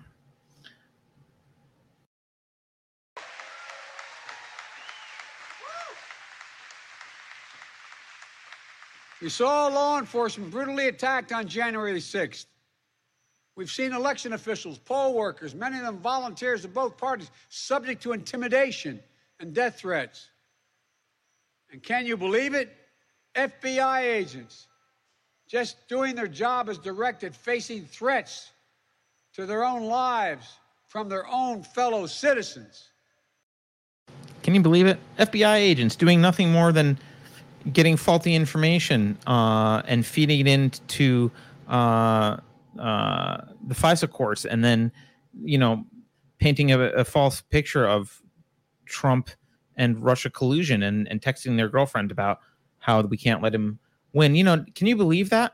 I can't believe FBI agents they're just doing their job, just like Waco and Ruby Ridge, just doing their job. Why is everyone upset? They're just doing their job. Just like the Stasi.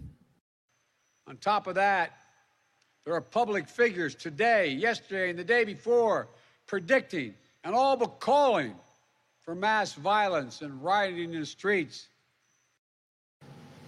Let's just go back to it. Is called House Resolution 327, if you want to look it up. It's sponsored by Marjorie Taylor Greene, and it's called the Expel Maxine Waters Resolution for Incitement of Violence and Rioting in the United States. So, yeah, just throw that out there. I don't know if that's the public figure he's talking about. Could be. This is inflammatory. It's dangerous. It's against the rule of law. And we, the people, must say, this is not who we are. Is it against the rule of law?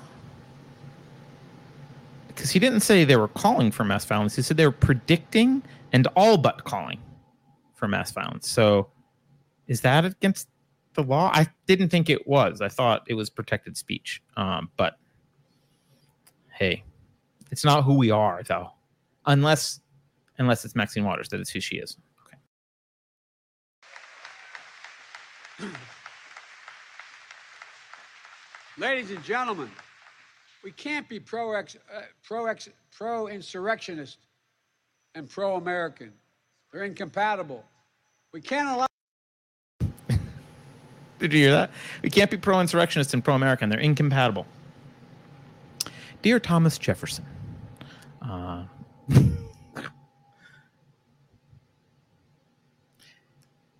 pro-American's not the goal, by the way. Pro-American ideas, right? Pro the ideas that America was founded on. That's moral. Pro-American with complete disregard for the moral status of the American government is you don't get a moral badge for that. You don't get applause from that from me morally. I support my government no matter what they do. Like, all right, well, you're just not a moral person then. Like, that's, we don't celebrate. I don't celebrate the founding fathers because they like happen to live geographically in this. I mean, I'm in California now, so I'm not even anywhere near me, but like happen to live geographically, and we're kind of, you're my neighbor, so I support you. It's the ideas. If they had established communism, well, it would have been proto-communism, but if they had established proto-communism, I would be saying what they established sucks. Like we need to do something else. But they didn't. It was their ideas that matter. So again, he's standing here at Independence Hall. He's trying to evoke the love of the founding fathers and the love of the ideal of America. And he's trying to get you to conflate it with the current American deep state and the current agenda of the American government. And they're not the same thing. They're opposed to one another. Allow violence to be normalized in this country. It's wrong. We each have to reject political violence with all the moral clarity and conviction this nation can muster now. So I will stand by this. If he says we can't allow violence to be normalized in this country, it's wrong. We have to reject political violence. Sure. Let's start with rejecting the violence of the state against us. That's where I start. Because, saying that we have to comply with your unconstitutional and immoral rules because you have the guns or more of the guns and the majority is on your side, or the will of the people is what you represent, that doesn't cut it for me.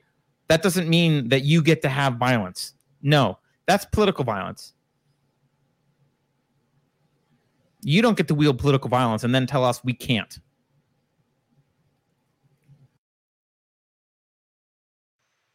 We can't let the integrity of our elections be undermined, for that is a path to chaos. Well, look, if you're worried about the election integrity being undermined, maybe close the FBI. Disempower the entire cathedral. Sorry, I'll stop. I can't help it. Look, I know politics can be fierce and mean and nasty in America. I get it. I believe in the give and take of politics, in disagreement and debate and dissent. We're a big, complicated country. But democracy endures only if we, the people, respect the guardrails of the republic. Only if we, the people, accept the results of free and fair elections. Only if we, the people, see politics not as total war, but mediation of our differences. Okay, look,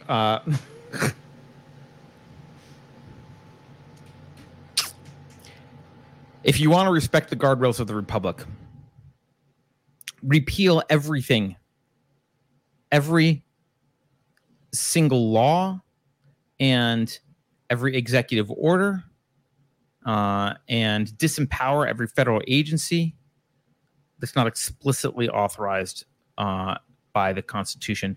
Not by driving a truck through the interstate commerce clause and pretending that it applies to everything, but dismantle the unconstitutional apparatus. If you care about the guardrail, you can't only care about the guardrails of the republic when it's with respect to, quote, free and fair elections, which we've already talked about, the freedom and fairness of the elections. So look, and he's also like, hey, don't see politics as a total war, but a mediation of our differences. Okay, well, this is, again, that the strategy the leftists have used against the right, and it's the right's fault, right? Because the right has no principles generally, and they don't stick to their principles at all. So they're in constant compromise mode, and he likes it. He's like, yeah, politics is compromise. I say we should be crazy communists. You say, not so fast. So we don't go as fast towards crazy communism, right? Like, there is no compromise. There's no compromise between communism and capitalism. There's not a compromise, and there can't be. And the minute that the supposed defenders of capitalism compromise and say, well, a little bit, they've lost, and maybe take a few generations, but they've lost, and they've normalized compromise. That's one thing that I liked about Ron Paul, one of the few congressmen who generally just didn't compromise. Democracy cannot survive when one side believes there are only two outcomes to an election. Either they win or they were cheated. And that's where the MAGA Republicans are today. They don't understand what every patriotic American knows. You can't love your country only when you win. It's fundamental. Can't love your country only when you win. Well, again, you can love the principles of your country whether you win or lose, but you can't claim to love the principles if you blindly follow the leadership, regardless of their adherence to the principles or even adherence to the written Constitution. So, okay, I'm going to get bogged down. There's still more to go in this speech. I want to wrap this up here. So, here we go. American democracy only works only if we choose to respect the rule of law and the institutions that were set up in this chamber behind me. Only if we respect our legitimate political differences. Again, so he's reminding you of where he is. He's trying to get some of that appreciation for America to rub off on him. And the progressive agenda, which he is a representative of at this point. He says, look, it only works if we choose to respect the rule of law. I've talked about the rule of law. I've talked about the corruption of the institutions and how anti-American they are. And the truth is, American democracy is not working. It is not working. It's broken. It is not working to protect individual rights. If any one of the founding fathers parachuted into America in 2022, they would want to start a war. It's not working. No, none of them would say, yeah, this is great. This is exactly what we had in mind when we said, when we cared about individual rights and included the Bill of Rights.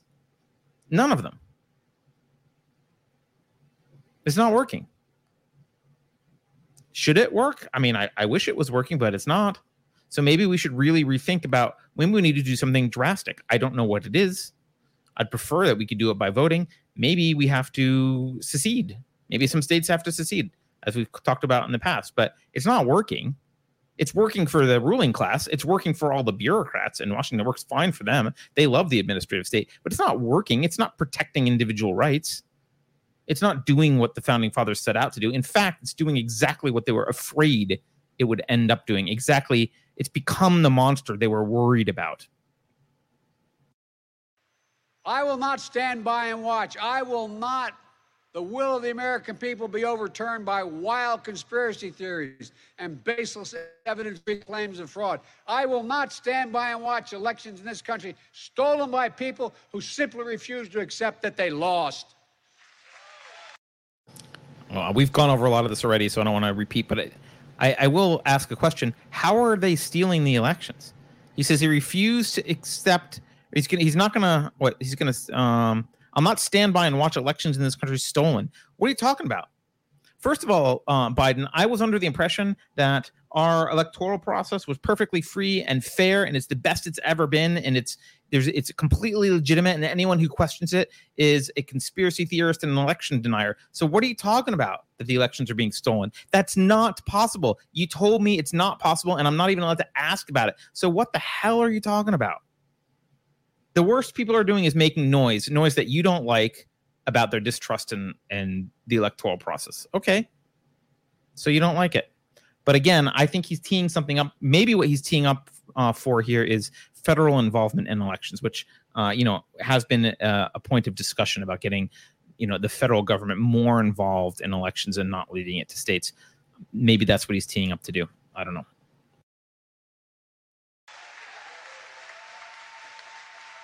I will not stand by and watch the most fundamental freedom in this country, the freedom to vote, and have your vote counted and be taken from you and the American people. Oh, it's not a fundamental freedom, which I think I've done discussion on voting before, so we don't have to get into that, but that's not a fundamental freedom, first of all. Second of all, we've already talked about this. Like, what are you talking about? What do you mean it's taken from people? What are you talking about? I thought you stop questioning the integrity of the American elections, Mr. Biden. I can't believe that you're an election denier. That's what it seems like. It sounds like you're an election denier, and I won't stand by and watch you be an election denier, Mr. President. Look, as your president, I will defend our democracy with every fiber of my being, and I'm asking every American to join me. I don't want you to do that. I want you to defend the Constitution with every fiber of your being. I want you to defend individual rights with every fiber of your being. I don't want you to defend just democracy. The reason that you'll defend democracy is because you won the culture war. So, yeah, you won the culture war. You've captured all the institutions. So, yeah, of course you're going to defend democracy. Defending democracy is defending your tyranny. That's what it is.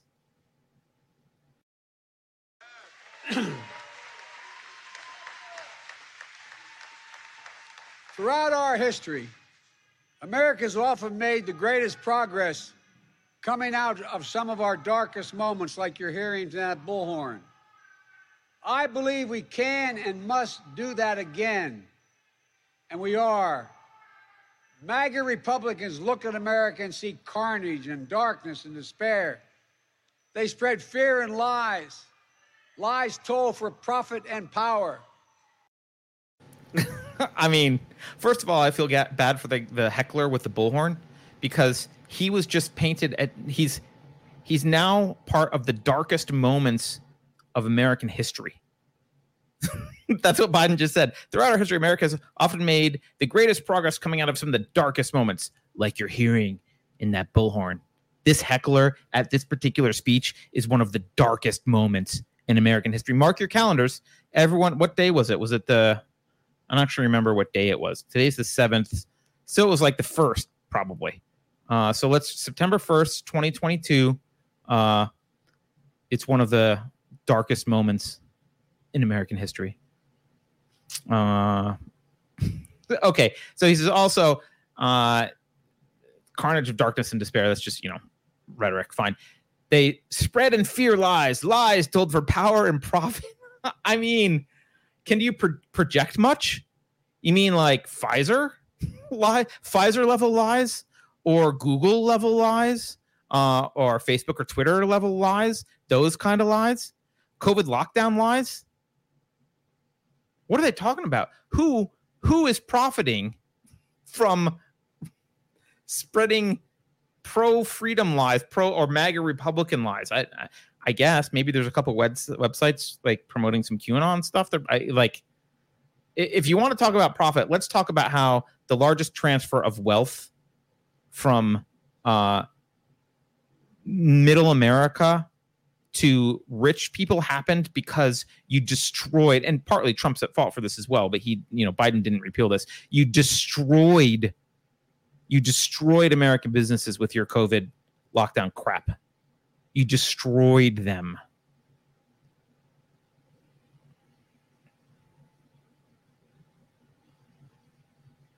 And I think Trump actually did this, but again, Biden didn't undo it.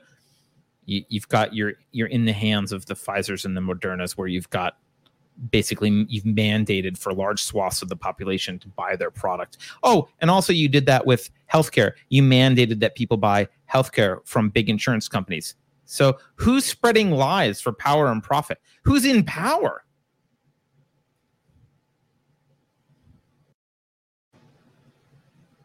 By the way, the MAGA Republicans, they don't look at America and see carnage and darkness and despair. What they do is they look at America and they see that the leftist ideology is a cancer that has entered the bloodstream, and they're really hoping for some chemo. That's how they look at America. But I see a different America. An America with an The cancer does see a different America, of course, yes. unlimited future. An America that's about to take off. I hope you see it as well. Just look around.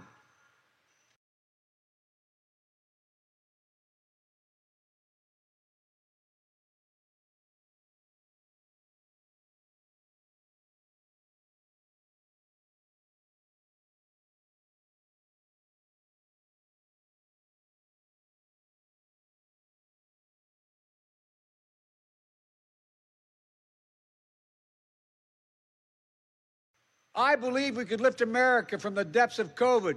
So we passed the largest economic recovery package since Franklin Delano Roosevelt. And today, America's economy is faster, stronger than any other advanced nation in the world. We have more to go. I believe we could build a better America. So we passed the biggest infrastructure investment since President Dwight D. Eisenhower. And we've now embarked on a decade of rebuilding the nation's roads, bridges, highways, ports, water systems, high-speed internet, railroads.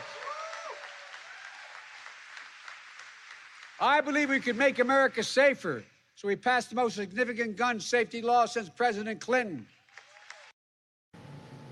What were you saying about the Constitution earlier? I just forgot. I believe we could go from being the highest cost of prescriptions in the world to making prescription drugs and healthcare more affordable. So we passed the most significant healthcare reform since President Obama signed the Affordable Care Act. Lies and profits. Damn Republicans. My favorite part of the Constitution is the part where it says the government can force you to buy healthcare and completely socialize the healthcare system. I forget what amendment that is, but it's a great one. And, thank you so much, Biden. And I believe we could create a clean energy future and save the planet. So we passed the most important climate initiative ever. I mean, yeah, the Constitution also says that. I like that. You can, you can manage the economy if the temperature might rise slightly in the next 100 years. Then capitalism's totally off the table. That's good. I mean, we could say a lot about any of these topics. I just need to move on, or we'll be here forever.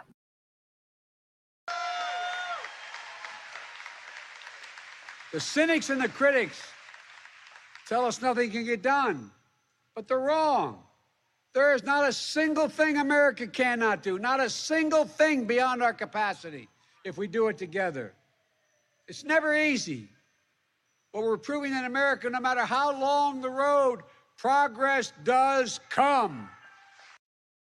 First of all, who says nothing can get done? Like, he's making up villains. Those cynics and critics say that we can't get anything done, but they're wrong. Really? Who said that? Who are you talking about?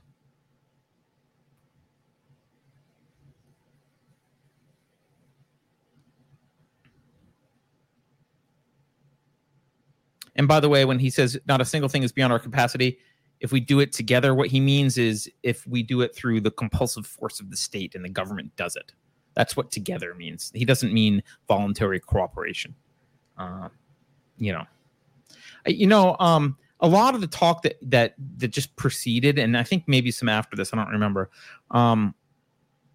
It's fantasy talk. So Nietzsche spoke about this when Nietzsche was obviously highly critical of religion. And he had his view. We're not going to get into Nietzsche's views on morality, but he basically had two views of morality: a master and a slave morality. And he kind of said the slave morality is an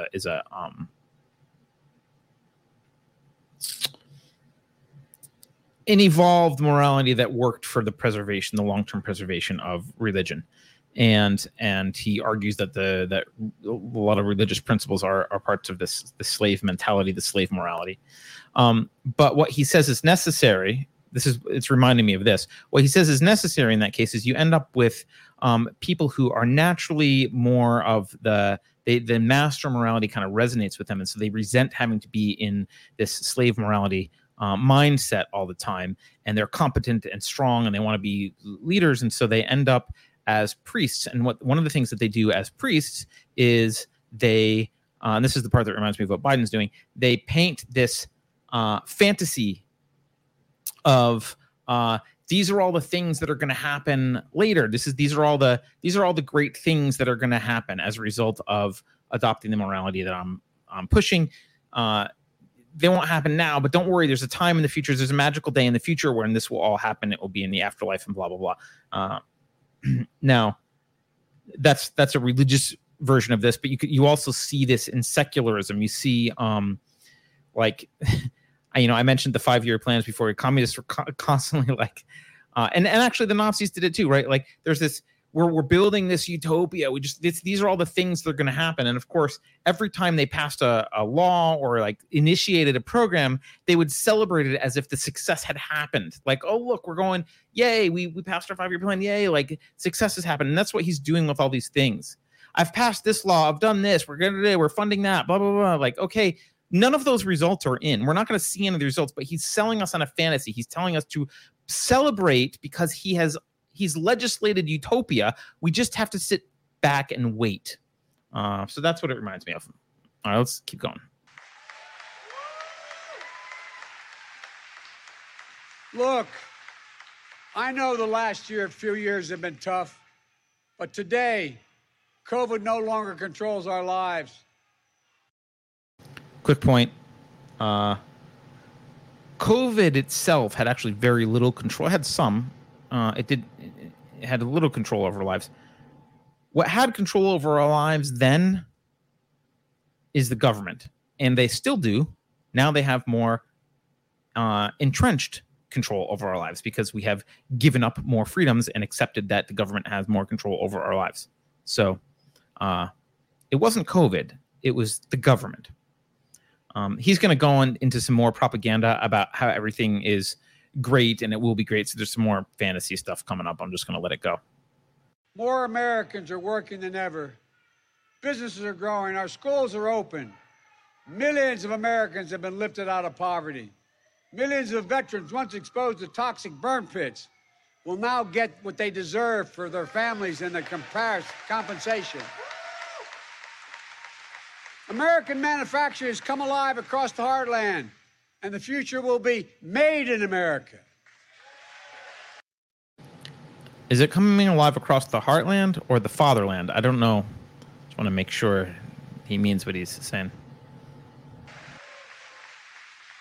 No matter what the white supremacists and the extremists say, I made a bet on you, the American people, and that bet is paying off, proving. Okay, first of all, what? The white supremacists and extremists? We just now threw the white supremacists in with the quote MAGA extremists. I think that's what he means. And the MAGA extremists are basically most of the Republicans. So you're all white supremacists now. And apparently they say what? That manufacturing is not coming alive in der Vaterland? I don't know. What do they say? Like, what a weird... No matter what the white supremacists say, what, the 3 white supremacists that you follow incessantly and pretend are everyone? Like, what's he talking about? I have no idea what he's talking about on that. And then he says, I made a bet on you, American people, and that bet is paying off. No, Joe. The American people bet on you. You didn't bet on them. They bet on you. You just have a cushy job. This wasn't you didn't bet on them. They bet on you, sort of. Some of them bet on you. It's just a weird egotistical thing to say. Can you imagine? You're the president and you're telling the people, I bet on you. Thanks. And from darkness, the darkness of Charlottesville, of COVID, of gun violence, of insurrection, we can see the light. Light is now visible. light that will guide us forward, not only in words, but in actions. Actions for you, for your children, for your grandchildren, for America. We see the light. 5 lights, not 4 lights. I don't know. This is just, all this means nothing. All right, let's keep going. America, even in this moment, with all the challenges we face, I give you my word as a Biden, I've never been more optimistic about America's future. Not because of me, but because of who you are. Oh, your word as a Biden. Trusted by hookers and Ukrainian oligarchs everywhere. Your word as a Biden. Thanks, Joe. You know how much that means to me, your word as a Biden? Really, thank you. We're going to end cancer as we know it. Mark my words. What? This is more fantasy crap. We're going to end cancer. Who's we, by the way? I don't think he's got a pipette in the lab somewhere like, ending cancer. There's no we. If cancer is ended, it's like some small group of smart scientists who devoted their lives to studying some particular thing and ending cancer. And, probably would have done it a lot more quickly if the government wasn't the one dishing out research funding all the time and the pharmaceutical and medical industry weren't intertwined with the government. But hey, at least it might still happen someday. But there's no we. I don't get to take credit for it.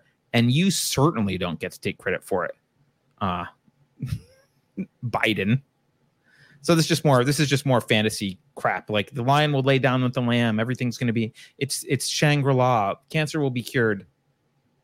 Just vote for me. We're going to create millions of new jobs in a clean energy economy. Yeah, never mind the standard of living, gas prices. Although, again, who the hell's we? We're going to create jobs. And when we look at the jobs balance sheet, we're not going to look at the cost for anything we've done. We're only going to look at a way to justify, hey, we spent this much money and it, quote, created these jobs. And when anyone asks what it costs to do that and what the impact of our behavior, either printing money or taxing, whatever it is, we're just going to ignore that half of the balance sheet and then say, yay, victory, we created jobs. I love it. I wish I could do my accounting that way. Thank you. We're going to think big. We're going to make the 21st century another American century because the world needs us to. This is just more fantasy gobbledygook. That's where we need to focus our energy. Not in the past, not on divisive culture wars, not on the politics of grievance, but on a future we can build together. Okay. Wow. There's a lot in that little sentence. First of all, thank you so much for not being divisive, Joe. I appreciate you not focusing on the divisive culture wars. You literally basically won the culture war, but you're still fighting it. And saying that, hey, just half the population sucks and they're extremists. That's all. I mean, it's not all of them. Like I said, Liz Cheney's still on my side. But generally, okay, let's not focus on divisiveness, Joe. And then he says, not on the politics of grievance. I'm sorry. Like that's a core tenet of progressivism. Like that is grievance studies is progressivism. That's a core tenet of progressivism. That's not the grievances aren't those aren't the liberty-minded folks or even the MAGA Republicans that are focused on grievances. I'm pretty sure that's you. And I'm pretty sure that the focus on the past is also the progressives, as I've said before. All right. We're not the ones rewriting history, a false history, like rewriting history in things like the 1619 Project would have like totally incorrect and debunked by historians, but still pushed everywhere. We're not the ones focused on the past. We're not the ones who are saying like, oh, well, we would teach math, but slavery happened a long time ago. And therefore, 2 + 2 is orange because that's what this person wants. Like, we're not the ones focusing on the past and saying it affects everything in the future. We're the ones saying, can we just move on and be individuals? It's the progressives that are focused on the past. which is why they have to name their movement progressivism, so that it sounds like it's not focused on the past. But what a projection that was a real jumble of projections in that little sentence there. The MAGA Republicans believe that for them to succeed, everyone else has to fail. They believe America is not like I believe about America. I mean, that's just a hard no. I mean, in fact, one of the things I pulled up earlier, which I'm going to pull up again here for you to look at, one of number 5 on my list of the kind of collectivist versus individualist mentalities, the progressives versus the actual Americans. The progressives believe in the zero sum. They're the ones who think that for someone to succeed, everyone else has to fail. That's why they hate success, because they assume that means everyone else failed. That's not the MAGA Republicans, you moron. Or actually, just he's not a moron. He knows that's not the MAGA Republicans. He's dishonest. That is 100% projection. That's exactly what they believe. The liberty-minded people that you're trying to tie in with MAGA Republicans, the liberty-minded people, they just want to be left alone. That's all. They just want to be left alone. I believe America is big enough for all of us to succeed. And that is the nation we're building, a nation where no one is left behind. America is big enough for all of us to succeed. But Washington just has to get the hell out of our way. That's what needs to happen.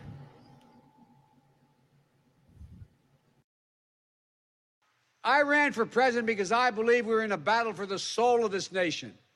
I still believe that to be true. I believe the soul is the breath, the life, and the essence of who we are. The soul is what makes us us. Well, as long as it's vaguely defined, the soul sounds great. Maybe he's going to define it for us, I think, because his thesaurus ran out of euphemisms for soul. Here we go. He's going to define it. The soul of America is defined by the sacred proposition that all are created equal in the image of God, that all are entitled to be treated with decency, dignity, and respect, that all deserve justice and a shot at lives of prosperity and consequence, and that democracy must be defended, for democracy makes all these things possible. Okay, look, I mean, we don't have to sort through all these things. Some of those things matter. Equal treatment under the law, right? Some of those things don't matter as much. Some of those things are contradictory.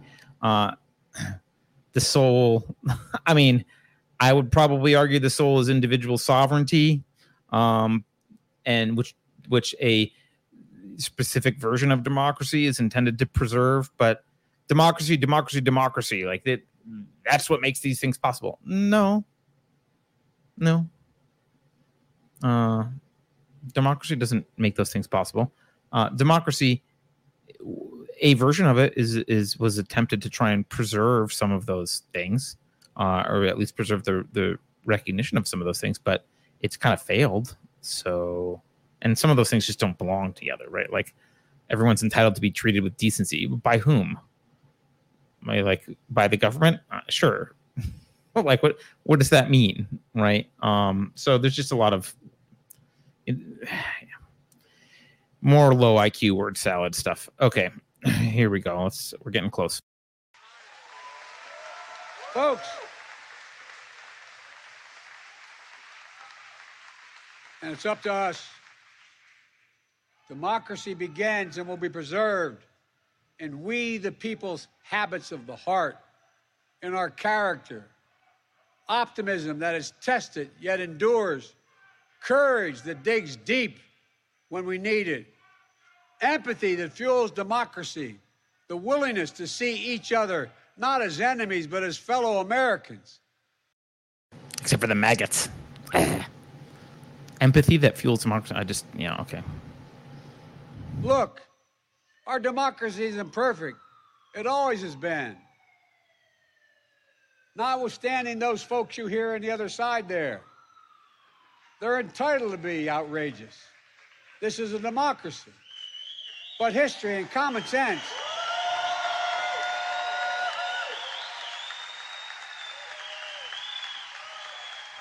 Good manners is nothing they've ever suffered from. That was a little ad lib there, if you didn't notice. He starts to say, but history and common sense. He gets an applause, and he's like, they like me. I'll say a thing that I know. Good manners is nothing they've ever suffered from. And then he goes back to his script in a minute after this. Also, I don't think he understands what the word notwithstanding means. Democracy is imperfect. It always has been. Notwithstanding those folks you hear on the other side there, well, that doesn't mean what you think it means, Joe. Okay. He's going to go back. He did his little ad-libbing. Good manners. There's nothing they've ever suffered from. He's proud of it. Let's let him continue with his teleprompter.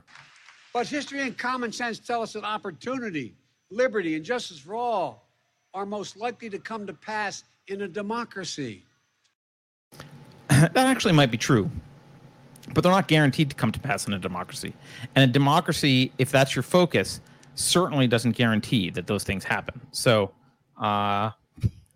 again, it's a switching focus, right? Democracy being the method to try and achieve the end, the left realizes that democracy can achieve different ends that weren't the ends of the founding, that intended by the founding fathers. So they're going to focus on democracy because it can achieve the left's ends, which is not the point of America. We have never fully realized the aspirations of our founding, but every generation has opened those doors a little bit wider to include more people who have been excluded before. My fellow Americans, America is an idea, the most powerful idea in the history of the world, and it beats in the hearts of the people of this country.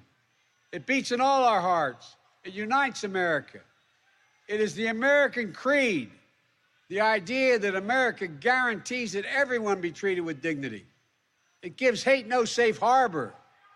It installs in everyone the belief that no matter where you start in life, there's nothing you can't achieve.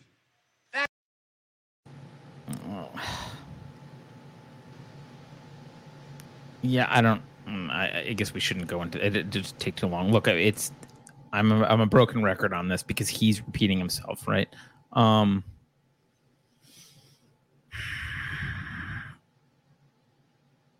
The American creed is based on individual sovereignty, the idea that individual rights exist a priori to government. Like that's the thing about America, not giving hate no safe harbor. Those are just all nice words, but they're not the essence of what America is. That's who we are. That's what we stand for. That's what we believe. And that's precisely what we're doing. Opening doors, creating possibilities, focusing on the future. And we're only just beginning. Soon we'll close doors and open windows and drive cars. All right.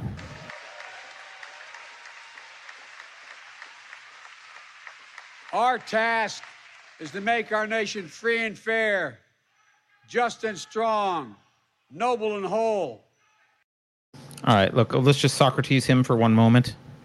What do you mean by free? What do you mean by fair? What do you mean by just? What do you mean by strong? What do you mean by noble? What do you mean by whole? What are you talking about? He doesn't care. That's an abstract list. It's a word salad. It's abstract. There's no clarity on the meanings of these things.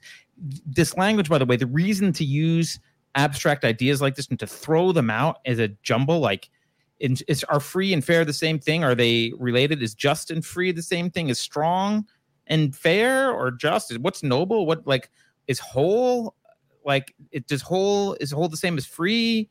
Is it fair to be whole? Like, none of that stuff means anything. He throws it out because it's like a spray and pray ideological strategy. He's going to throw abstract concepts out, and he hopes that one or two of them resonate with you, and you go, oh, I want to be noble and whole, or whatever. And whatever that means to you, he's not going to describe what it means because he doesn't care or know. All right, so strap-ins for some more word salad. Here we go. And this work is the work of democracy, the work of this generation. It is the work of our time, for all time.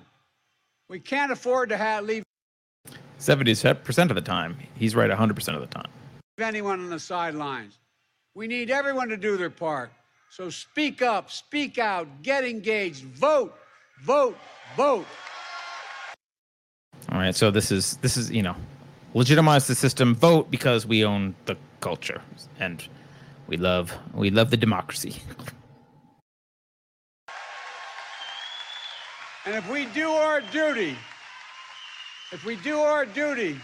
in 2022 and beyond, then ages still to come will say, we, all of us here, we kept the faith. We preserved democracy. We heeded our worst. We heeded not our worst instincts, but our better angels. We proved that for all its imperfections, America is still the beacon to the world, an ideal to be realized, a promise to be kept. There's nothing more important, nothing more sacred, nothing more American. That's our soul. That's who we truly are. And that's who we must always be. I'm actually not sure what he is saying who we are here. I mean, I've read it a few times. I have it written down. We heeded not our worst instincts that are better angels. America's a beacon to the world, to be an idea to be realized. Nothing more important, more sacred, nothing more American. There's nothing more American than the idea that Americans are a beacon to the world. I'm not sure. That's our soul. That's who we are. It's okay. By the way, if America isn't ideal to be realized, then you fight the American government because it's the exact opposite of, not the exact, but it is poisonous to the ideal of America, as articulated by the Founding Fathers. I have no doubt, none, that this is who we will be, and that we'll come together as a nation that will secure our democracy, that for the next 200 years, we'll have what we had the past 200 years, the greatest nation on the face of the earth. We just... I'm just reminded of that line from, if you ever watched Fifth Element, there's a moment where the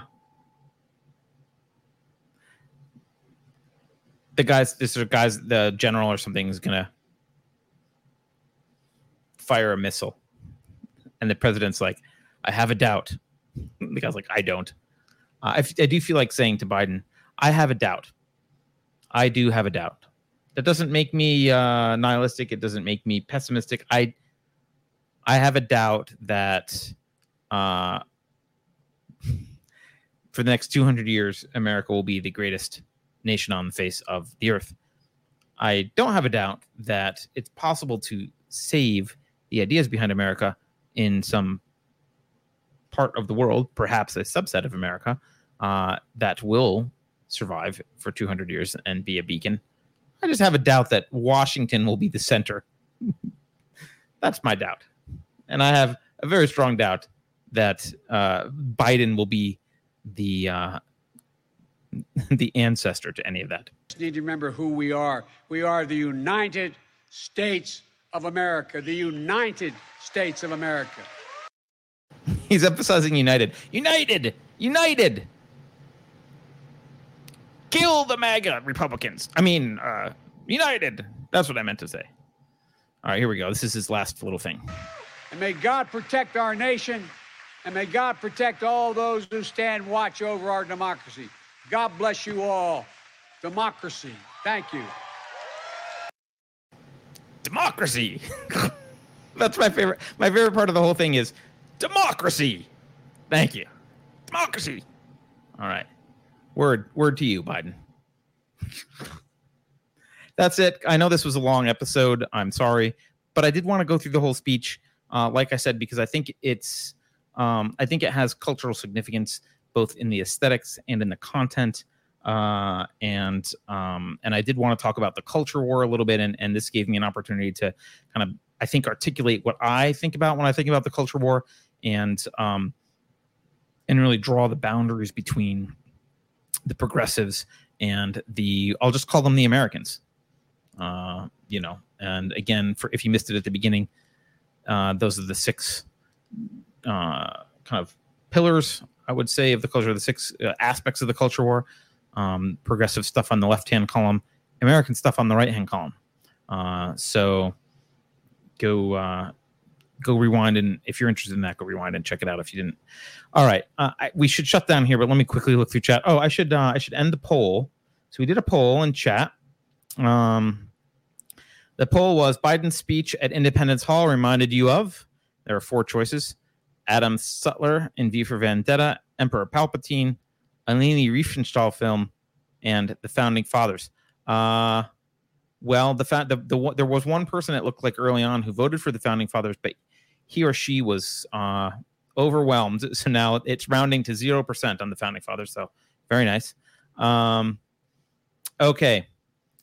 The winner is Adam Sutler in V for Vendetta. That's what it reminded me most of as well. So that's what I would have said. And 102 votes. So good. I don't see anything in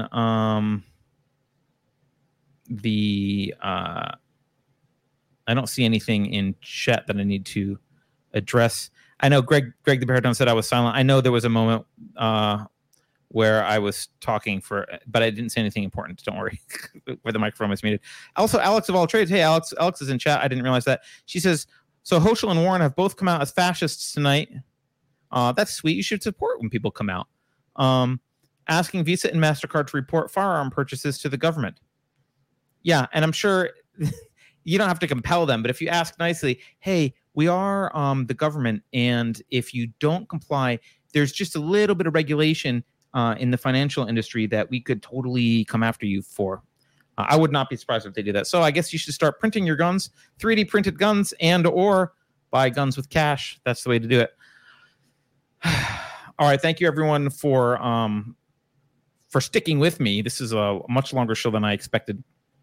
As a reminder, I do like to do address from the community. I'm trying to help us work our way through some troublesome arguments. So if you have arguments that you're having trouble refuting or arguments that you'd like to make, you have trouble articulating, let me know in Discord or wherever else, and we'll try and work through them on a show, upcoming show sometime soon. We've done a couple of them so far, and I'd like to continue doing that because I think it makes us all better debaters, and it makes us all smarter.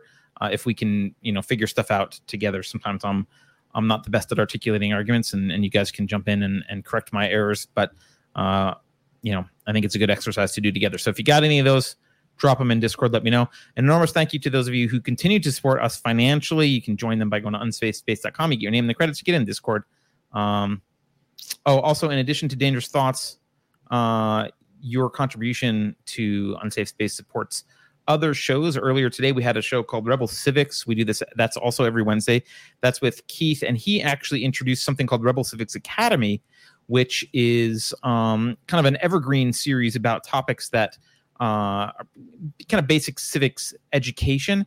And the one that was today was the first in the Rebel Civics Academy series, and it was about the Constitution of the United States, and it was designed so that if you're a teacher, I don't know if everyone knows, but there's a Constitution Day is like a federally mandated thing, which is ironic since it's unconstitutional to federally mandate that, and the entire Department of Education is unconstitutional. But anyway, it's a constitutionally mandated thing. Teachers are supposed to talk about the Constitution. Many of them don't know what to do. This is a course that actually fulfills that requirement. Keith has taught this in schools in Florida before to fulfill that requirement. So we're releasing that as the beginning of this series. So if you're in education or know anyone in education, just grab that and go play it in your classroom. Also on Tuesdays, we have 451 Degrees with Alex Maselli. She talks about big tech and censorship. Mondays, we have Narrative Dissonance with Juliet Dillon and me. And tomorrow, every Thursday, we have something for the nerds. And that's Token Minority Report, which is hosted by Beverly and Alex. Also, as a reminder, book club coming up September 25th is the Satanic Verses by Salman Rushdie. No, it's not a satanic text. And October 30th, Slaughterhouse-5 by Kurt Vonnegut, hosted by Juliet. So thanks again, everyone. I will see you on Monday for Narrative Dissonance. And Beverly and Alex will see you tomorrow, if you're so inclined, to chat about pop culture on Token Minority Report. Have a good evening, everyone. Take care, and democracy!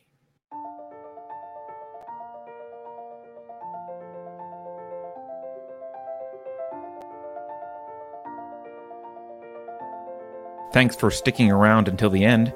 If you're new to Unsafe Space, Check out our deep content library that includes discussions with everyone from James Lindsay to Brett Weinstein. And please consider helping to fund our work by visiting unsafespace.com/donate. You can find us on a variety of social media platforms, and you can find a community of like-minded individuals on our Unsafe Space Discord server, which is open to financial supporters at any level.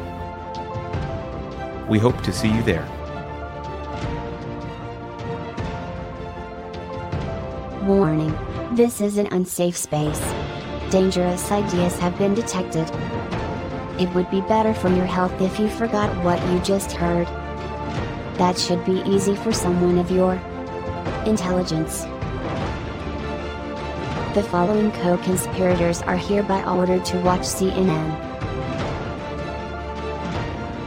Experts agree that 87,000 new tax collectors will make inflation feel like less of a problem.